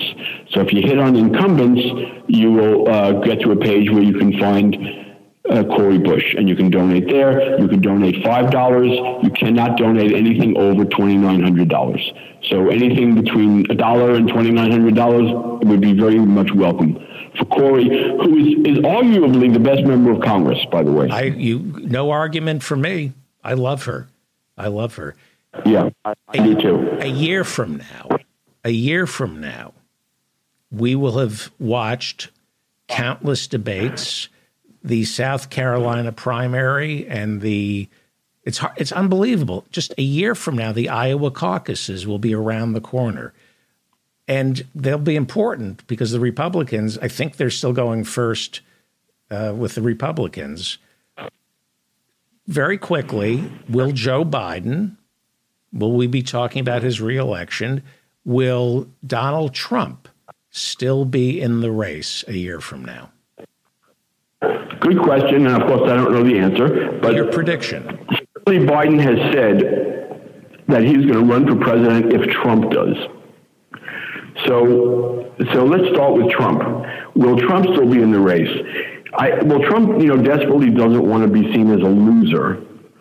So it's conceivable that if he's really, really, going down and down and down and down, and DeSantis is going up and up and up, Trump may try to get out of it by anointing some other maggot. Right. So I don't think Trump is going to put himself in a position to lose the primary. He's going to want to hang on as long as he possibly can because that's what's bringing in the money. There's nothing else bringing in money. The way his political operation is bringing in money. He has multiple PACs and schemes. I mean, this last one was insane with those stolen artwork that he sold. Right. As yes. NFTs. Yeah, from like a Walmart ad or something. Do you at all feel sorry for him? No, I would press that button in 1 second flat if I. That was the only button. But I would do the same thing as you. I'd go for the congressional enablers. Yeah, I have no sympathy with them either. Great job. Thank you, Howie Klein. We said goodbye already. We said goodbye. Thank you, Howie. Take care, David. Thank you. See you next week. Yes, great. Bye. Merry Christmas. That's Howie, and Happy Hanukkah. That's Howie Klein. Read him over at Down with Tyranny and donate to Cori Bush.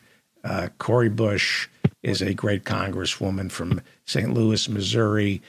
She was the one who had to remind Nancy Pelosi and Joe Biden that the eviction moratorium was expiring, and she took to the steps of the Capitol to sleep on the Capitol to remind Biden and Pelosi that people are about to be evicted, and they are being evicted right now because the Supreme Court ruled that the eviction moratorium was unconstitutional. I'm David Feldman. This is the Mop-Up. Joining us is the Reverend Barry W. Lynn and Dr. Joanne Lynn. We're going to talk about an important subject that we neglect. And because we neglect it, they take advantage of it. Hospice care. If we're lucky, we get to experience hospice care. If we're lucky. It's an uncomfortable topic. Before you introduce Dr. Joanne Lynn, the Reverend Barry W. Lynn, what does hospice care mean? What does it mean? I think the original intention was that there ought to be an alternative for people who are willing to give up certain things, and we can get in that with Joanne, but so that people could be comfortable in their last 6 months of life. Giving up any desire to be cured. Simply, they wanted their pain managed and so on. And most of it would take place in your home, so you wouldn't be subjected to all of the unnecessary strangeness of America's hospital systems. It was started in Britain, and now here in the United States, it has been not totally, because there certainly are some good hospices, like there are maybe one good political action committee. But in general, it's just it's just been corrupted by corporate interests who have a lot of interest in making money and very little interest in caring for the patients. Right. I saw it with nursing homes, elder care with my mother. It's a for-profit industry, and they're trying to save money, not lives. Please introduce Dr. Lynn. All right. Well, this is Joanne Lynn, my spouse of a very long time, 52 years, and she's been working in elder care and hospice for most of her professional life. She's a medical doctor. She's a medical doctor, and not that there's anything wrong with being a doctor of something else, but she is a medical doctor and fully licensed to practice. And we talk about this a lot over dinner, and but she knows lots of stuff, and I'd like to just introduce her right now. Joanne, where did hospice begin, and was I more or less correct in defining what it started, what it offered at its beginnings? Well, hospice in the modern era, hospice actually was something back with the Crusades, but in the modern era, it was started in England in probably about 1980 or late 70s. By Dame Cicely Saunders, who was a social worker, then a nurse, then a physician, covering all the bases. And in Britain, it was mainly in institutions and mainly supported by philanthropy, although now the National Health Service does pay some of the cost. But when it came to the United States, it was mostly in home. And started here in probably about 78, so maybe 77. I have been said to have been the 6th or 7th hospice doctor in the country. And I started in 78. Where did you start? Just tell people the kind of place in which you decided this was something you wanted to do for much of your life. What was the place? It was a 6-bed unit at the Washington Home, which is a big nursing home in Northwest Washington that was kind of the grand dame of Washington long-term care. A very good nursing home. Took 6 beds at the end of a unit and made it a hospice unit. It was all inpatient, following the British model at first. Later on, added home care. It was, I started in 78, but I actually got into it because I was looking for a way to kind of be a doctor while teaching ethics at George Washington University. And I had been sort of doing a triangle of a clinical office in Southern Maryland, teaching in D.C. and living in Northern Virginia. And then the oil embargo hit, and all of a sudden it was very hard to travel an hour on each leg of this triangle. So, and at just about the same time, the practice I was managing in Southern Maryland was able to be sold. So I consolidated myself to George Washington, and I was just a general internist. And it turned out that the 2 geriatricians who had started the new geriatrics program could not stand the hospice program. In fact, one of them could not write a do not resuscitate order. The other one could, but had a hard time with it. So the hospice just gave them hives. And So I was assigned to take over the hospice unit. All of the nursing home patients who had no prospects of leaving, and the clinic patients who had already been seen by the geriatricians and had nothing to improve. So basically, I was dumped on, and it was wonderful. It was exactly what I wanted. They were great nurses, great aides, terrific people. I mean, even in the nursing home, the tenderness and devotion of the aides to their residents was just remarkable, and I just truly loved it. But I was working in a group that couldn't stand it. Do you mind if I ask a question about this? Please. Oh, go ahead. When you're younger, this sounds terrifying. When you're older, it's incredibly terrifying. And yet those who have experienced it can often walk away from it saying it was a tragedy. It was a beautiful tragedy. That there are people who facilitate this and provide a lot of comfort. They almost stage the end, and it can be, I know it's hard to believe. It's not what we want, but I remember Queen Elizabeth said of Prince Philip's departure, it was absolutely beautiful. Why do people say that? Let me ask Reverend Lynn. Why would Queen Elizabeth, I know she loved Prince Philip, but why would she say it was absolutely beautiful? Well, because I think most of us who think about death or who have been involved with close family members or doing chaplaincies, as I did early in my career, people do need a comfort as they start to realize that they are about to die.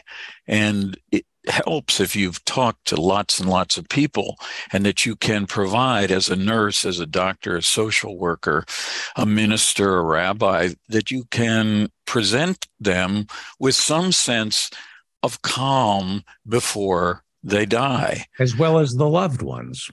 Exactly. Well, David, in underlying the sort of, as you describe it, the fear that young people feel and people feel maybe as they get even closer to getting older and dying, our culture has a tremendous arrogance about this, don't you think? I mean, why don't we talk about the fact that it's a remarkable gift that we should live?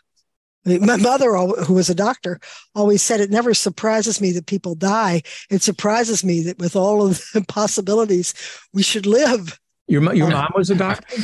Yeah. Well, what kind of doctor, if you don't mind my asking? She was a general physician until I was in high school, when she went back and got radiology certification. So she became a breast cancer radiologist. Wow. But,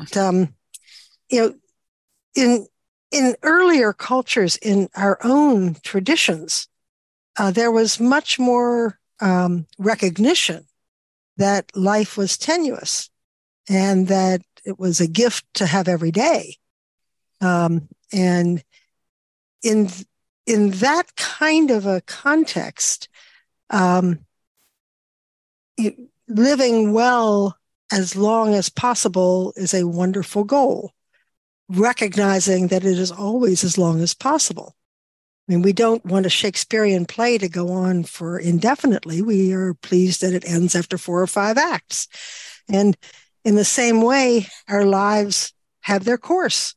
And at the time that hospice arrived, there was tremendous arrogance and enthusiasm for medical care.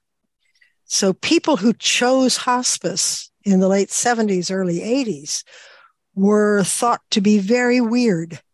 And you're talking about the doctors and the nurses who chose. No, the patients. Oh. Because they were giving up on the possibility that there would be a cure around the corner and they would get to live longer. Yeah, why don't you explain the 2 things about hospice that in theory, are still required. One is this idea that you're giving up any efforts at curative work, well, I don't know, whatever that means. And then second, that you had a prognosis of living no longer than 6 months. But both of those really have no meaning because they're kind of undefined legislatively or through regulation. Am I right?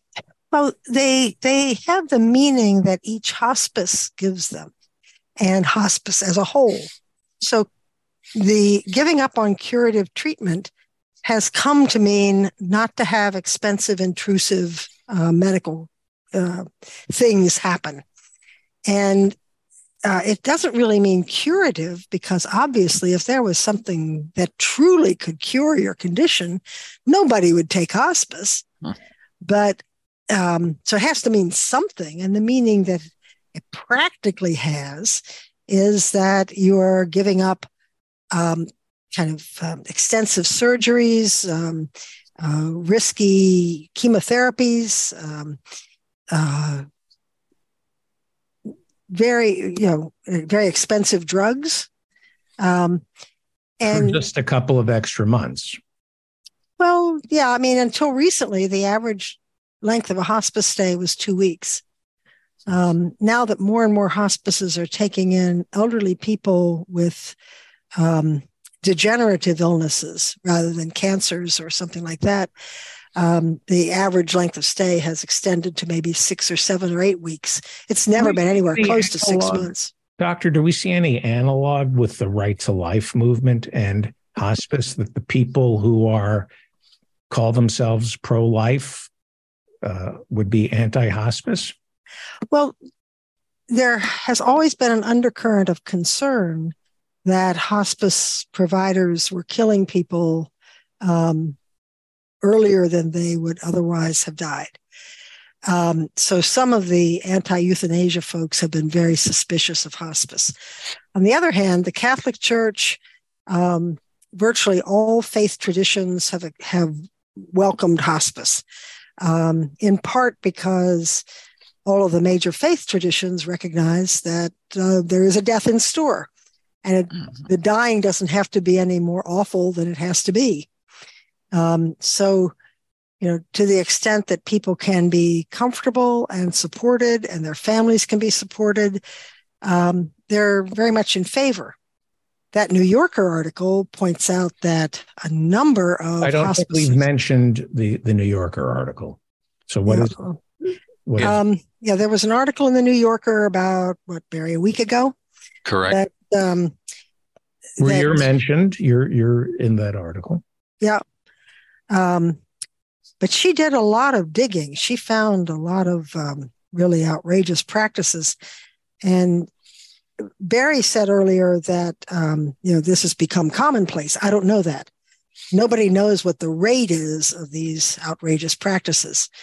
The hospice service line is now dominated by a couple of for-profit companies.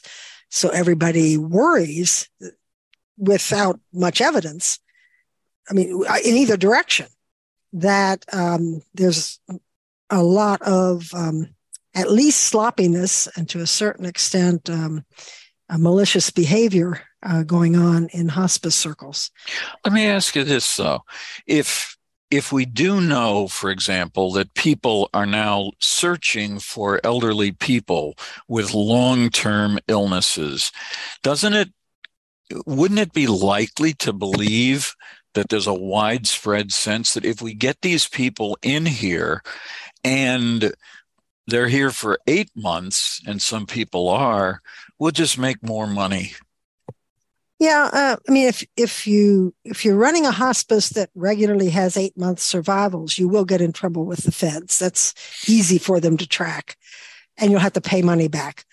But if you have, a minority, 10 or 20% of your enrollees doing that, you won't be bothered. But what hospices do is promote people out of hospice when they get to being sort of 5 months and a little. And that is actually terribly disruptive to the patient and family, because hospice is the only place that Medicare provides comprehensive care.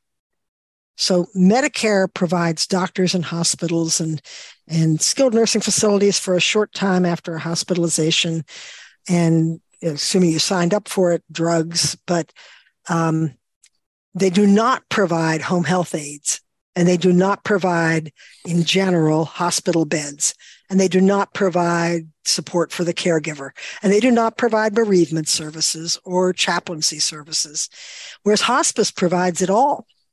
And they're supposed to be providing it all, but most hospices actually exist on relying on the family for doing most of the work. So but it still comes as a package.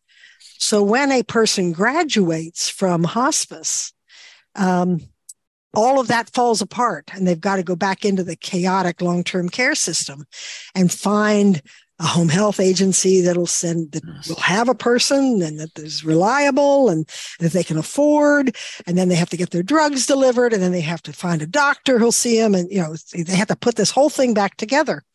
And the person isn't well. They're just surviving too long. So the person is, more and more demented, or more and more stroked, or having worse heart failure, but they just aren't dying on time. And so the fact that we don't have a long-term care system in the country leads to this kind of cycling people through hospice. So a person goes off hospice for maybe a couple of months, and then they run a fever or they fall, and now they're sicker again, and they can go back into hospice. So you can go in and out of hospice. Yeah. Well, what about the person who's, since you said, although most patients are in there for 6 weeks, you could stay 6 months. If you stay 8 months, doesn't the hospice provider say, well, we thought it would be 6 months, but it turned out to be 8? Or in the case of somebody I know personally, the guy's been in a hospice care for 1.5 years. So the feds come in and say, well, we demand money back. Doesn't the response from the hospice say, we just made a mistake? We were told it'd be 6 months. How did he deal with that? In any one person, that'll be fine. I once wrote a note on consulting on a person who was in a hospice in Washington, D.C. It's kind of a famous note in hospice circles. The patient was an elderly woman with heart failure, so bad that she had no discernible blood pressure when she stood up. Luckily, she was all hunched over and somehow managed to shuffle around her small apartment. She was in and out of the hospital 2 or 3 times a week before she got into hospice. And hospice put in place a volunteer to call her and walk her through taking her meds, and made sure she had a low-salt diet and all sorts of things. And she stabilized. And so, as you say, 8 months in or something of the sort, I was called to see her to give a second opinion on her prognosis. And my note was, this patient has no way to show a worsening of condition without being dead. and one night she went to bed feeling a little queasy and died overnight. And that patient is not going to cause a hospice any trouble. They'll get the second opinion so that they can defend themselves against some snoopy person from Medicare. But what you get in trouble for is having 60% of your people doing that. And there are some hospices that do that have 60% of their patients having 8, 10, 12 months. So all the hospices have gotten savvy. And as I was saying before, they start discharging people at 5.5 months, and then picking them back up at 8 or 9 months, especially if they're in assisted living or a nursing home where it's easy to keep track of them because you're seeing somebody down the hall. So you can, so they cycle people through hospice. For people who are unfamiliar with this, if you're not in Medicare, if you're under the age of 65, what are your options with hospice? And then what are your options with Medicare vis-a-vis nursing homes? Well, the under 65 insurance, commercial insurance, almost universally covers hospice. They may have a few more constraints, but basically they cover hospice. Managed care covers hospice. They do control it more carefully than everybody else. But so if you're in a United plan or a Kaiser plan or something, they're eager to use hospice in appropriate cases because it keeps people out of the hospital, which is much more expensive. Also, hospice is carved out of managed care. So if you're in a United healthcare plan and you're 45 and you end up going into hospice, the cost of hospice is on 45 wouldn't count, I guess. But if you're 70 and you go into hospice, Medicare picks up your hospice costs, and the United now gets a pittance, just $35 a month or so, to cover your non-hospice medical issues. But still, it's so much better deal for them for the appropriate patients. But Medicare does not cover nursing home care. Medicare covers short-term nursing home placement after a hospitalization for something like wound care or... That's, I think a lot of Americans deny, as we talked about earlier, that this is going to be a problem, which makes it easy for predators to gouge them because they're not prepared. So if you're past 65 and it's time for you to go into a nursing home, who pays for it? You do, unless you're poor, in which case Medicaid does. And the qualifications for Medicaid are very different in the different states. So in some states, you have to be really, really poor. And in some states like New York, it's much more generous. But basically, you pay until you run out of money, and then Medicaid picks you up. And so this is important for Americans to know. We don't think about this because it's not going to happen to us. But we also... 70% of us need long-term care. 70% of us in old age. And so is there insurance that you can get for long-term care? Yeah, but the market's really broken. The long-term care insurance companies made some very seriously bad assumptions back in the 1970s and 80s, and they're still paying for that. So they keep raising the premiums. Indeed, the federal program, which is run by John Hancock Insurance, has stopped taking applications for 2 years because they were just getting deeper and deeper into debt. So I don't mean to interrupt, but this is something really important that Americans need to know. Yeah. I've spent the last 3 years trying to get people to understand that what we most need the government to do is to cover long-term care, that it should be on your shoulders and ours to cover a year or two. You should be able to save or buy insurance for the upfront costs.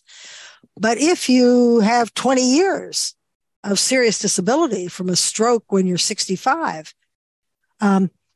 that's the thing that will devastate you, your family, your community. We need a... What does it cost? So let me just spell this out so it's clear to the American people what we're up against here. If you're middle class, upper middle class, and you need to go into a nursing home, what does it cost usually? The average nationwide is now about $120,000 a year, about $10,000 a month. $10,000 a month, and it's impossible to get insurance for that. It's possible, but you have to be pretty rich to get that insurance. If you don't have the insurance, you have to be dead broke and on Medicaid for the government to pay for your nursing home. Right. Unless you're a veteran or some other special class. But yeah. And so if you're then if you need to go into a nursing home, if you're all alone, or if you don't have, they will just wind down your life savings. Yep. It's now the largest cause of personal bankruptcy. Often not declared because the person has no reason to declare bankruptcy if they have nothing.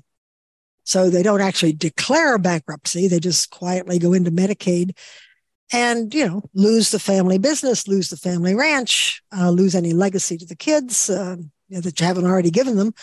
And actually now the state is supposed to go back, I think it's now 5 years, to see if you gave away a lot of money. So if you're going to give away something, give it away, 10 years ahead of when you're going to need it. Good luck figuring that one out. Now, aging in place where you have a home aide who comes and visits as opposed to being in a nursing home, is that less expensive or more expensive? Depends on how much you need. About 6 hours a day of paid help is the break-even point. If you need around-the-clock care, it takes 5 FTE to provide round-the-clock care. What does 5 FTE mean? Five people, 5 full-time equivalents. So 5 aides to provide around-the-clock care for somebody who has nobody else. Even if you paid them, miserable wages and benefits, let's say $40,000 worth of wages and benefits, that would already be $200,000. And you have the cost of the house, the taxes on the house, the roof repair, the hot water heater goes out, and food and medical care. And, so it ends up being somewhere on the order of $250,000 to $300,000 a year if you need around the clock care. So most of the care in the country. Reverend, it is unconscionable that this conversation is not being had. Oh, absolutely. I mean, everybody can't eavesdrop on our dinner table conversations.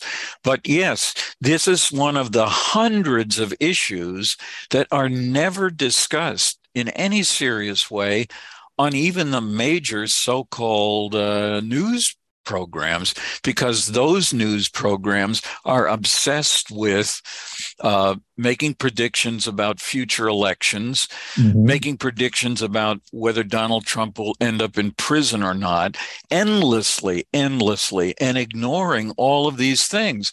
I remember, just to go back a step, Jerry Falwell and I were on a lot of television shows. One month in his magazine, he attacked me, which he did a lot, and even Joanne. So there are that kind of fringe a group that didn't like either one of us. But Can I just interrupt you for 1 second? Sure. Because I remember what you said to the Reverend Jerry Falwell. You said, "You can make fun of my wife all you want, but when you come after me," yeah, that was pretty much it. That was definitely, I would have said that. I was going to plan to say that to him on a phone call, but then he died. But let me jump in here, Barry. Jump in with this, David. We've only brushed the surface of just how bad this is. We will double the number of disabled elderly between 2015 and 2035 as all the boomers get into the age of disability. By the time we reach the mid-30s, the average middle-class person will not be able to afford housing, food, and medical care. We face having huge numbers of people who lived in the middle class, homeless on the street in their 90s. It is. Well, maybe climate change will take care of that for us. Well, I mean, part of my concern over medical aid in dying is because of this coming at us. Will we effectively be telling people, do yourself in because we do not care to provide for you? We do not care to feed you or to have a roof over your head. So there's this craziness that with a sweep of my pen, I can write for a $20,000 a month drug, and I cannot get you supper. And we are going to have such huge numbers of elderly people who need supper or need a roof over their heads. And we have a medical care system that has grown corpulent. I mean, obese. Why is it possible that somebody who gets trained as a physician thinks they can earn $300,000 a year right off? And yet, they're dealing with people who cannot get supper. So we need such a rethinking. In 1965, when Medicare passed, and Medicaid for that matter, the average age at death was still under 70. The causes of death were fairly abrupt. So people had, on average, a few years of reasonably nice retirement, and then they had a stroke or a pneumonia or a heart attack. We had very few people who made it into their 90s. Now, most of us will make it into at least our late 80s. And most of us will have a long period of disability. 70% of us will have long-term care needs. And we have done nothing to make it possible to live decently in that piece of time. Build Back Better, Doctor. Bernie's version of Build Back Better. Well, Bernie's version of Build Back Better has like one sentence that says that we'll cover long-term care. It doesn't have any of the infrastructure of realizing that that would double the cost of Medicare and no way to raise that money. So you have to really get to the nuts and bolts of what are you actually going to do. I mean, Bernie's thing is good as a lightning rod. I mean, it creates conversation, but it's not a practical legislation until you really get to figuring out what are you going to use as the threshold? What are you going to promise? Are you going to promise some kind of a big facility in which, yes, you have a roof over your head and food, but nothing else? It's just bare survival waiting for death? Or are you going to provide small homes with 10 to 20 people served by a small group of aides and nurses? Are you going to continue to provide these incredibly expensive drugs to people who live on the streets in their 80s? We have a new drug coming on board for dementia. No one said yet what its pricing is going to be, but it's going to be incredibly high. It's going to be $100,000 a year to slow dementia by a few weeks, maybe a couple of months. And it'll meet all the requirements of the FDA. It will be approved. Medicare will pay for it. And all of our Medicare taxes will go up. And no one is saying yet, wait a minute, give me food first. Right. I can't write for food. And don't take this on an empty stomach. Yeah. Well, that's going to be a problem. Yeah. I mean, it's, how can you take care of somebody with diabetes who has to live on the streets? What are you going to do in North Dakota in winter? I mean, people have just not thought this through. Why are we rebuilding after disasters? Suburban homes, 4-bedroom houses. We should be building lots and lots of senior housing all on one floor, easy to access the refrigerator, easy to use the stove, no steps anywhere. That's not even in the HUD stuff. Washington, D.C. has a requirement that I think it depends on which kind of building you're building, but 12 or 20% of your apartments have to be disability adapted. They don't have to be given to people who need them. So 1% of the housing in Washington, D.C. is available to a person in a wheelchair. And, we aren't even, as you say, we aren't even talking about it. We need to have a way in which a decent working person in America does not have to be terrified of what will happen to them when they're 80 and 90. And it's mostly a women's issue because men cleverly married women a few years younger. Mm-hmm. And the women do the caregiving. But then the woman's all alone. Half of the women past 85 have no one. So we are the ones get dumped into nursing homes that are wholly inadequate. And where's the feminist argument for this? Where's now? I mean, the degree to which we have ignored this and essentially colluded to try hard not to notice is just amazing. What I find surprising, older people vote. They wield most of the political power in America. Where is AARP? Where is the person earning 7 figures a year from AARP on this? Well, AARP has a very ossified way of coming to policy. And they always do the right thing after everything else. So they come to the right policy about 10 years late. And, maybe that's going to have to be okay. But the people at AARP agree with me that this is very urgent. But they say that it's more urgent to, first off, stop pharma, which they did a little bit of this last round, and to rescue Social Security. Well, I can't argue with that. I mean, we do have to rescue Social Security, but surely we can do 2 things or 3. Right. But I mean, these incredible arguments over abortion and immigration, which are going nowhere and completely crowding out dealing with this coming crisis. I mean, I can tell you today that in 12 years, we will have enormous numbers, millions of elderly people homeless and without shelter or food if we don't do something. In the richest country in the history of civilization. And where was it in the last election? Where was any mention of elder care in the last election? None. Not polled, not asked of candidates. I mean, this is one in which if 1,000 people contacted Congress each week on this issue, Congress would act because no one has asked about this before. People keep thinking that it's a family thing. It's just lightning hit my family. No. This is built into the way we now live.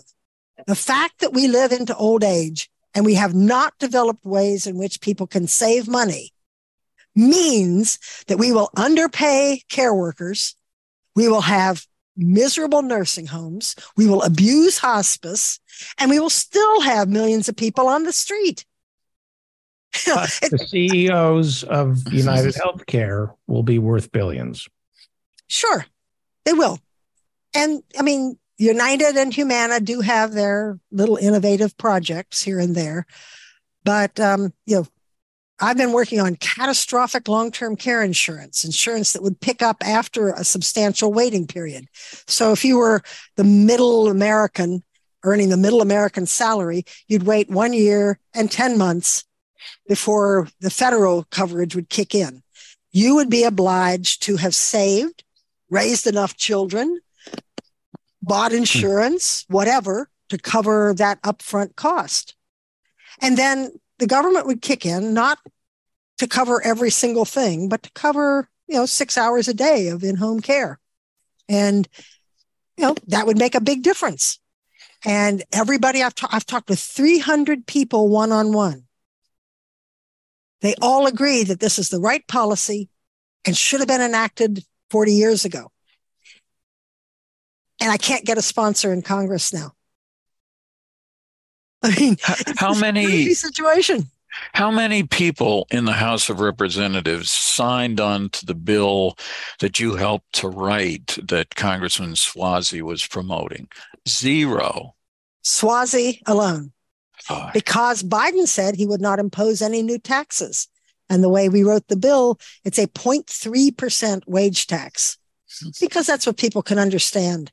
There are other ways to finance it, but financing it in the way you finance Social Security is sort of the most understandable. 0.3%, that means that on a income of $100,000, you'd be paying $300 a year for this catastrophic coverage.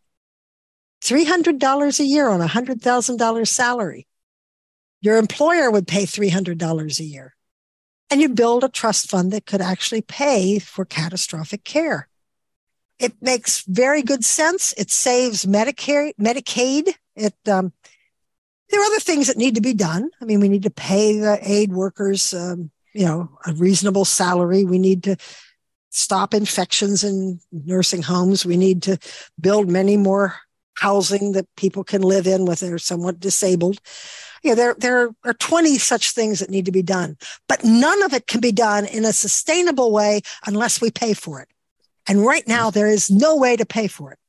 It depends entirely on Medicaid, and there's no state, not even New York and California, that can simply double their Medicaid budget. How does this compare to other countries? Canada? Other countries have taken long-term care as part of their medical care system from the start. So Canada covers long-term care. All of Europe covers long-term care. Even third world countries cover long-term care. Now, they don't have nearly the number of elders that we have, but yeah, I mean, they've just built it into their healthcare system.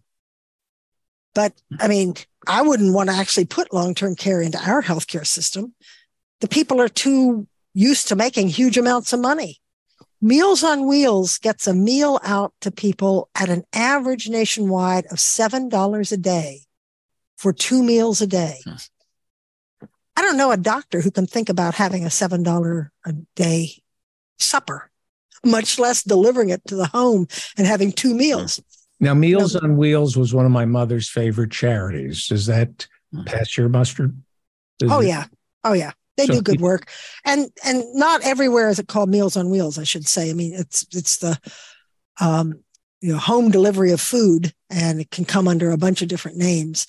But there are waiting lists, for that kind of service in places all over the United States. If you want to have your blood boil, Google more than a meal, just put it in quotes, and you will come to a research project done by Brown University in which they recruited 6 cities that had more than a 6-month waiting list for meal delivery. 6 months or more to get food. And then they randomized people into 3 groups. One group got Meals on Wheels. One group got food delivered by UPS and a microwave. And one group got nothing. And much to your surprise, people do better with food than without it. Let me write that down. So we want. Not only that, they do a little better to have a friendly neighbor stop by with the food. But how in this country could we have randomized 1/3 of the people to get no food? I mean, it makes my blood boil. Now, they weren't getting no food. They were, getting a neighborhood kid to run down to the 7-Eleven and get them, Coke and a sandwich or something. But they were getting miserable food in an uneven way, and, not a good, healthy diet. So, why isn't that a scandal? How could we in this country have 1/3 of the kids and 1/3 of the elderly unable to count on having food? We are, the divide between the haves and the have-nots have just become so severe. I've been going to my fellow geriatricians saying, do we actually want to be the people who can write for $20,000 a day or a month drugs for people who can't get supper? We should be raising holy hell because we don't want to be the ones who have to keep doing that. Anyway, that's my pitch. Why aren't the medical schools? Why aren't the doctors? Why isn't the AMA? Ultimately, I mean, much to their credit, the American College of Physicians did endorse the bill and has it as one of their priorities.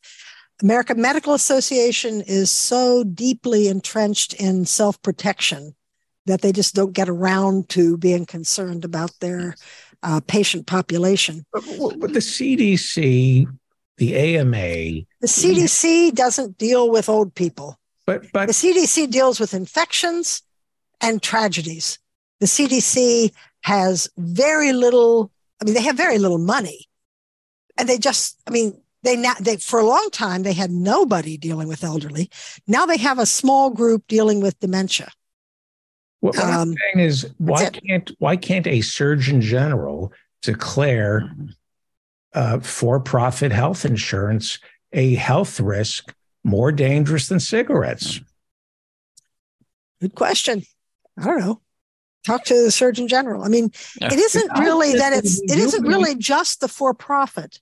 It's also, because there's some really awful nonprofits and there are some really decent for-profits, but it's more the mindset that you can't deny a person, the latest, greatest hotshot drug, but you can walk away from them not having food and housing.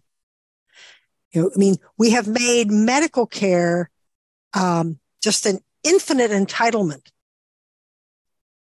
and have forgotten that you probably need food and housing first. And at the time we made Medicare an open-ended entitlement, the country was rich. We didn't, and the divide between the haves and the have-nots was not nearly so severe. We have thinned out the middle class. So we now have lower middle class and poor and upper middle class and rich. Not very many kind of just decent middle class jobs anymore. So, the steel workers are not very much anymore. The automakers are not very much. So we've lost the sort of anchoring center that we had in 1965 when we passed Medicare. That was a difficult time with the war and all, but we still had a sense that we were all in it together. Yeah. And now the rich are very skilled at walking past the person on the street.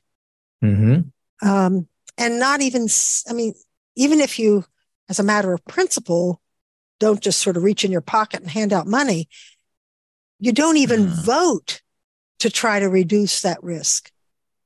You don't see it as part of your job. We need to be reminding people that we used to all get together to raise the barn, Right. And here we need to all get together to find ways to support long lives. At the beginning of this segment, the Reverend Barry W. Lynn said, you turn on the news and they talk about horse racing the next election, but not what's really important. They will talk about anything except what has to be talked about. Medicare for all, free healthcare, free drugs, free guaranteed housing and food. If you can't, for 99% of your population, get people in housing and food, you're really failing.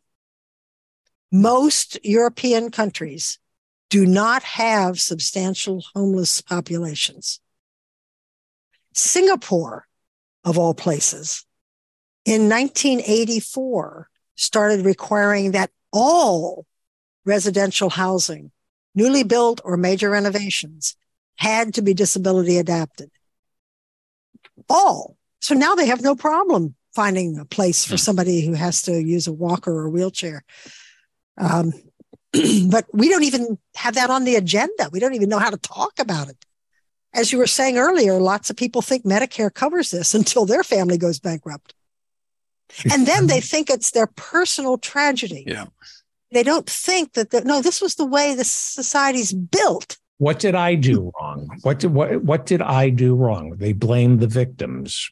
You should have planned for this. Well, or, you just had very bad misfortune. It's sort of like, having bought the wrong stock and having it go belly up or something, having put all your money in cryptocurrency right now, I guess. But people still think of it as their personal tragedy, not that, no, actually, we built it to really nail you. And we need to change that. If everybody listening to you would write a letter to their congressman and their senator asking their position on how to finance elder care, the first 20 won't get any, they'll get a mealy mouthed, we're thinking about an answer. By about 20, they start looking for answers. Well, And there are good answers. I think what we need to do on this show is select specific Congress people who sit on specific committees and write to them, not so we don't dilute. We're a small little show. So sure, we don't want to dilute. Finance or the Health, Education, Labor, and Pensions Committee in the Senate. And in the House, it's Ways and Means or Energy and Commerce. And, find out who in your area is on Energy and Commerce or Ways and Means. And on the Senate side, Finance or HELP, the Health, Education, Labor, and Pensions. And you're right that it's better to push those guys. But what we really need is for it to be inescapable in our media. That, the poll about, what issues people are upset about includes the costs and burdens of long-term care. And we asked this, we've got some funding and paid for it in the 2016 election and showed that it was a latent terror for most voters, the costs and burdens of long-term care. And it didn't matter if you were a Clinton voter or a Trump voter. The rates were almost equal. That people thought that this was very important, that it was very much on their mind and so forth. They just hadn't turned the corner to make it political. It was still personal. Yeah. So before you go, and this was great, and thank you, and please come back. And I just want to thank the Reverend for bringing you on. Absolutely. And I want to thank the Reverend for keeping it clean. Yeah. Except for the monkeys. The monkeys are doing the outrageous monkeys. things. I didn't plan well, or I would have had a better background here, one that gave the appearance that I was in a resort in the Gulf of Mexico, but I didn't have time to change it. I should mention the Reverend Barry Dempsey, for nearly a quarter of a century, ran Americans United for Separation of Church and State. He is both an ordained minister in the United Church of Christ, and he's also a lawyer, member of the Supreme Court Bar. And this question is for you. When you look at most of the major problems in this country, including this one, it's greed, right? It gets down to greed. It absolutely does. And when people want to talk about how to deal with inflation, they ought to look very, very carefully at the inflation of corporate bigwigs funding and the paucity of increase in what they pay their workers themselves. I mean, it is a scandal. It is almost never talked about. When the Republicans criticize Biden for having inflation increase, and you ask them, well, what would you do?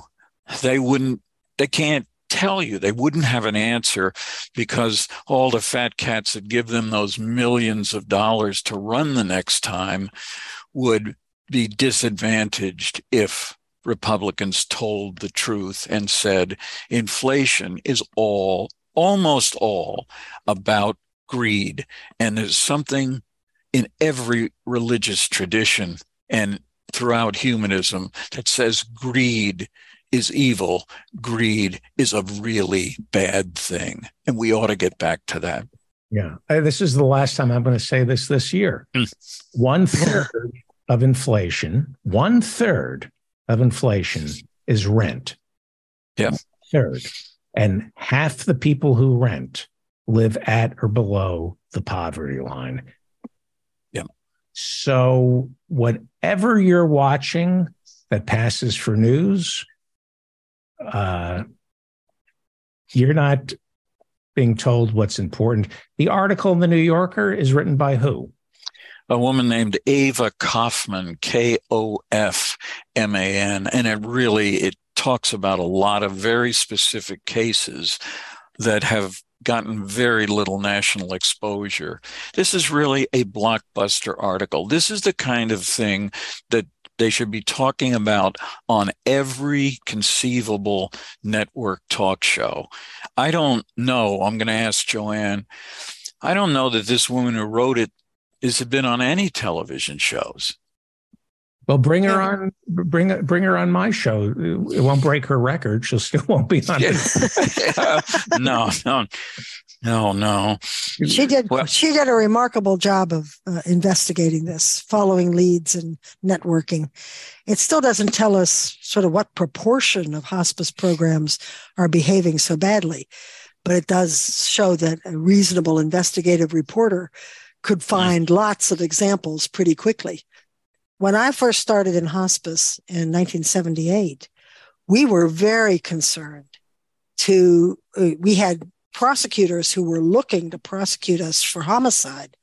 So we were documenting everything. We were very careful. We went out to see patients in the middle of the night, burial attest for how many times I got up at 3 a.m. to go see some patient, that the nurse was nervous about.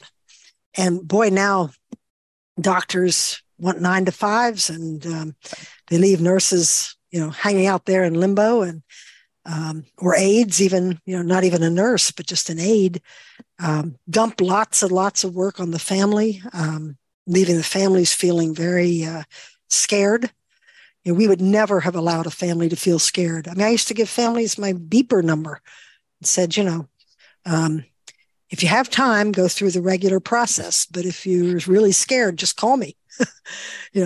I talked once at a conference about not using feeding tubes for people who stopped eating. And the prosecutor for Long Island stood up and said, if you were in my jurisdiction, I'd prosecute you for murder. It ruins your day for a prosecutor to say that what you're doing and talking about publicly, he would consider murder. So we were very careful. We were very thoughtful. We were rather missionary, and we could do anything. It was amazing. We could get airlines to give us tickets so that some guy could go home and see his mother before he died. The amazing stuff we did. But now it's just a business. It's just a business. It takes care of half of the Medicare people who die. The executives of those companies are making money hand over fist. This country doesn't know right from wrong anymore. No, it does not.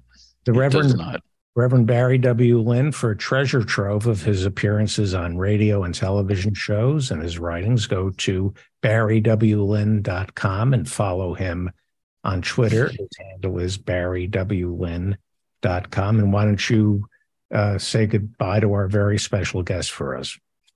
Oh, but first I get to say, because he hasn't, that remember that his books are coming out in the spring, Paid to Piss People Off. His memoirs of fighting porn or defending porn, fighting the draft, and keeping religion out of government. So I cannot wait to read it. I cannot wait to read it. Thank you. Thank you, Reverend. Stay at it. Absolutely. Only good trouble. And wrap up with the good doctor. How do people contact her? Yes. I have 2 websites. One's called medicaring.org, and the other is drjoannelynn.org. The Dr. Joanne Lynn one deals mainly with the financing of long-term care. The Medicaring one is much more general and has some briefing papers on how to go about talking to legislators. My email is disarmingly simple, drjoannelynn@gmail.com.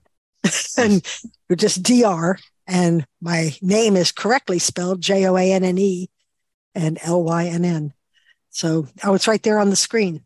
Yeah. So, So if you're willing to annoy your congressperson or your senator, please be in touch and have a look at drjoannelynn.org. It'll teach you all you need to know about how to contact your senator or your congressman or both. And, we've got to raise our voices. Yep. Thank you so much. Amen.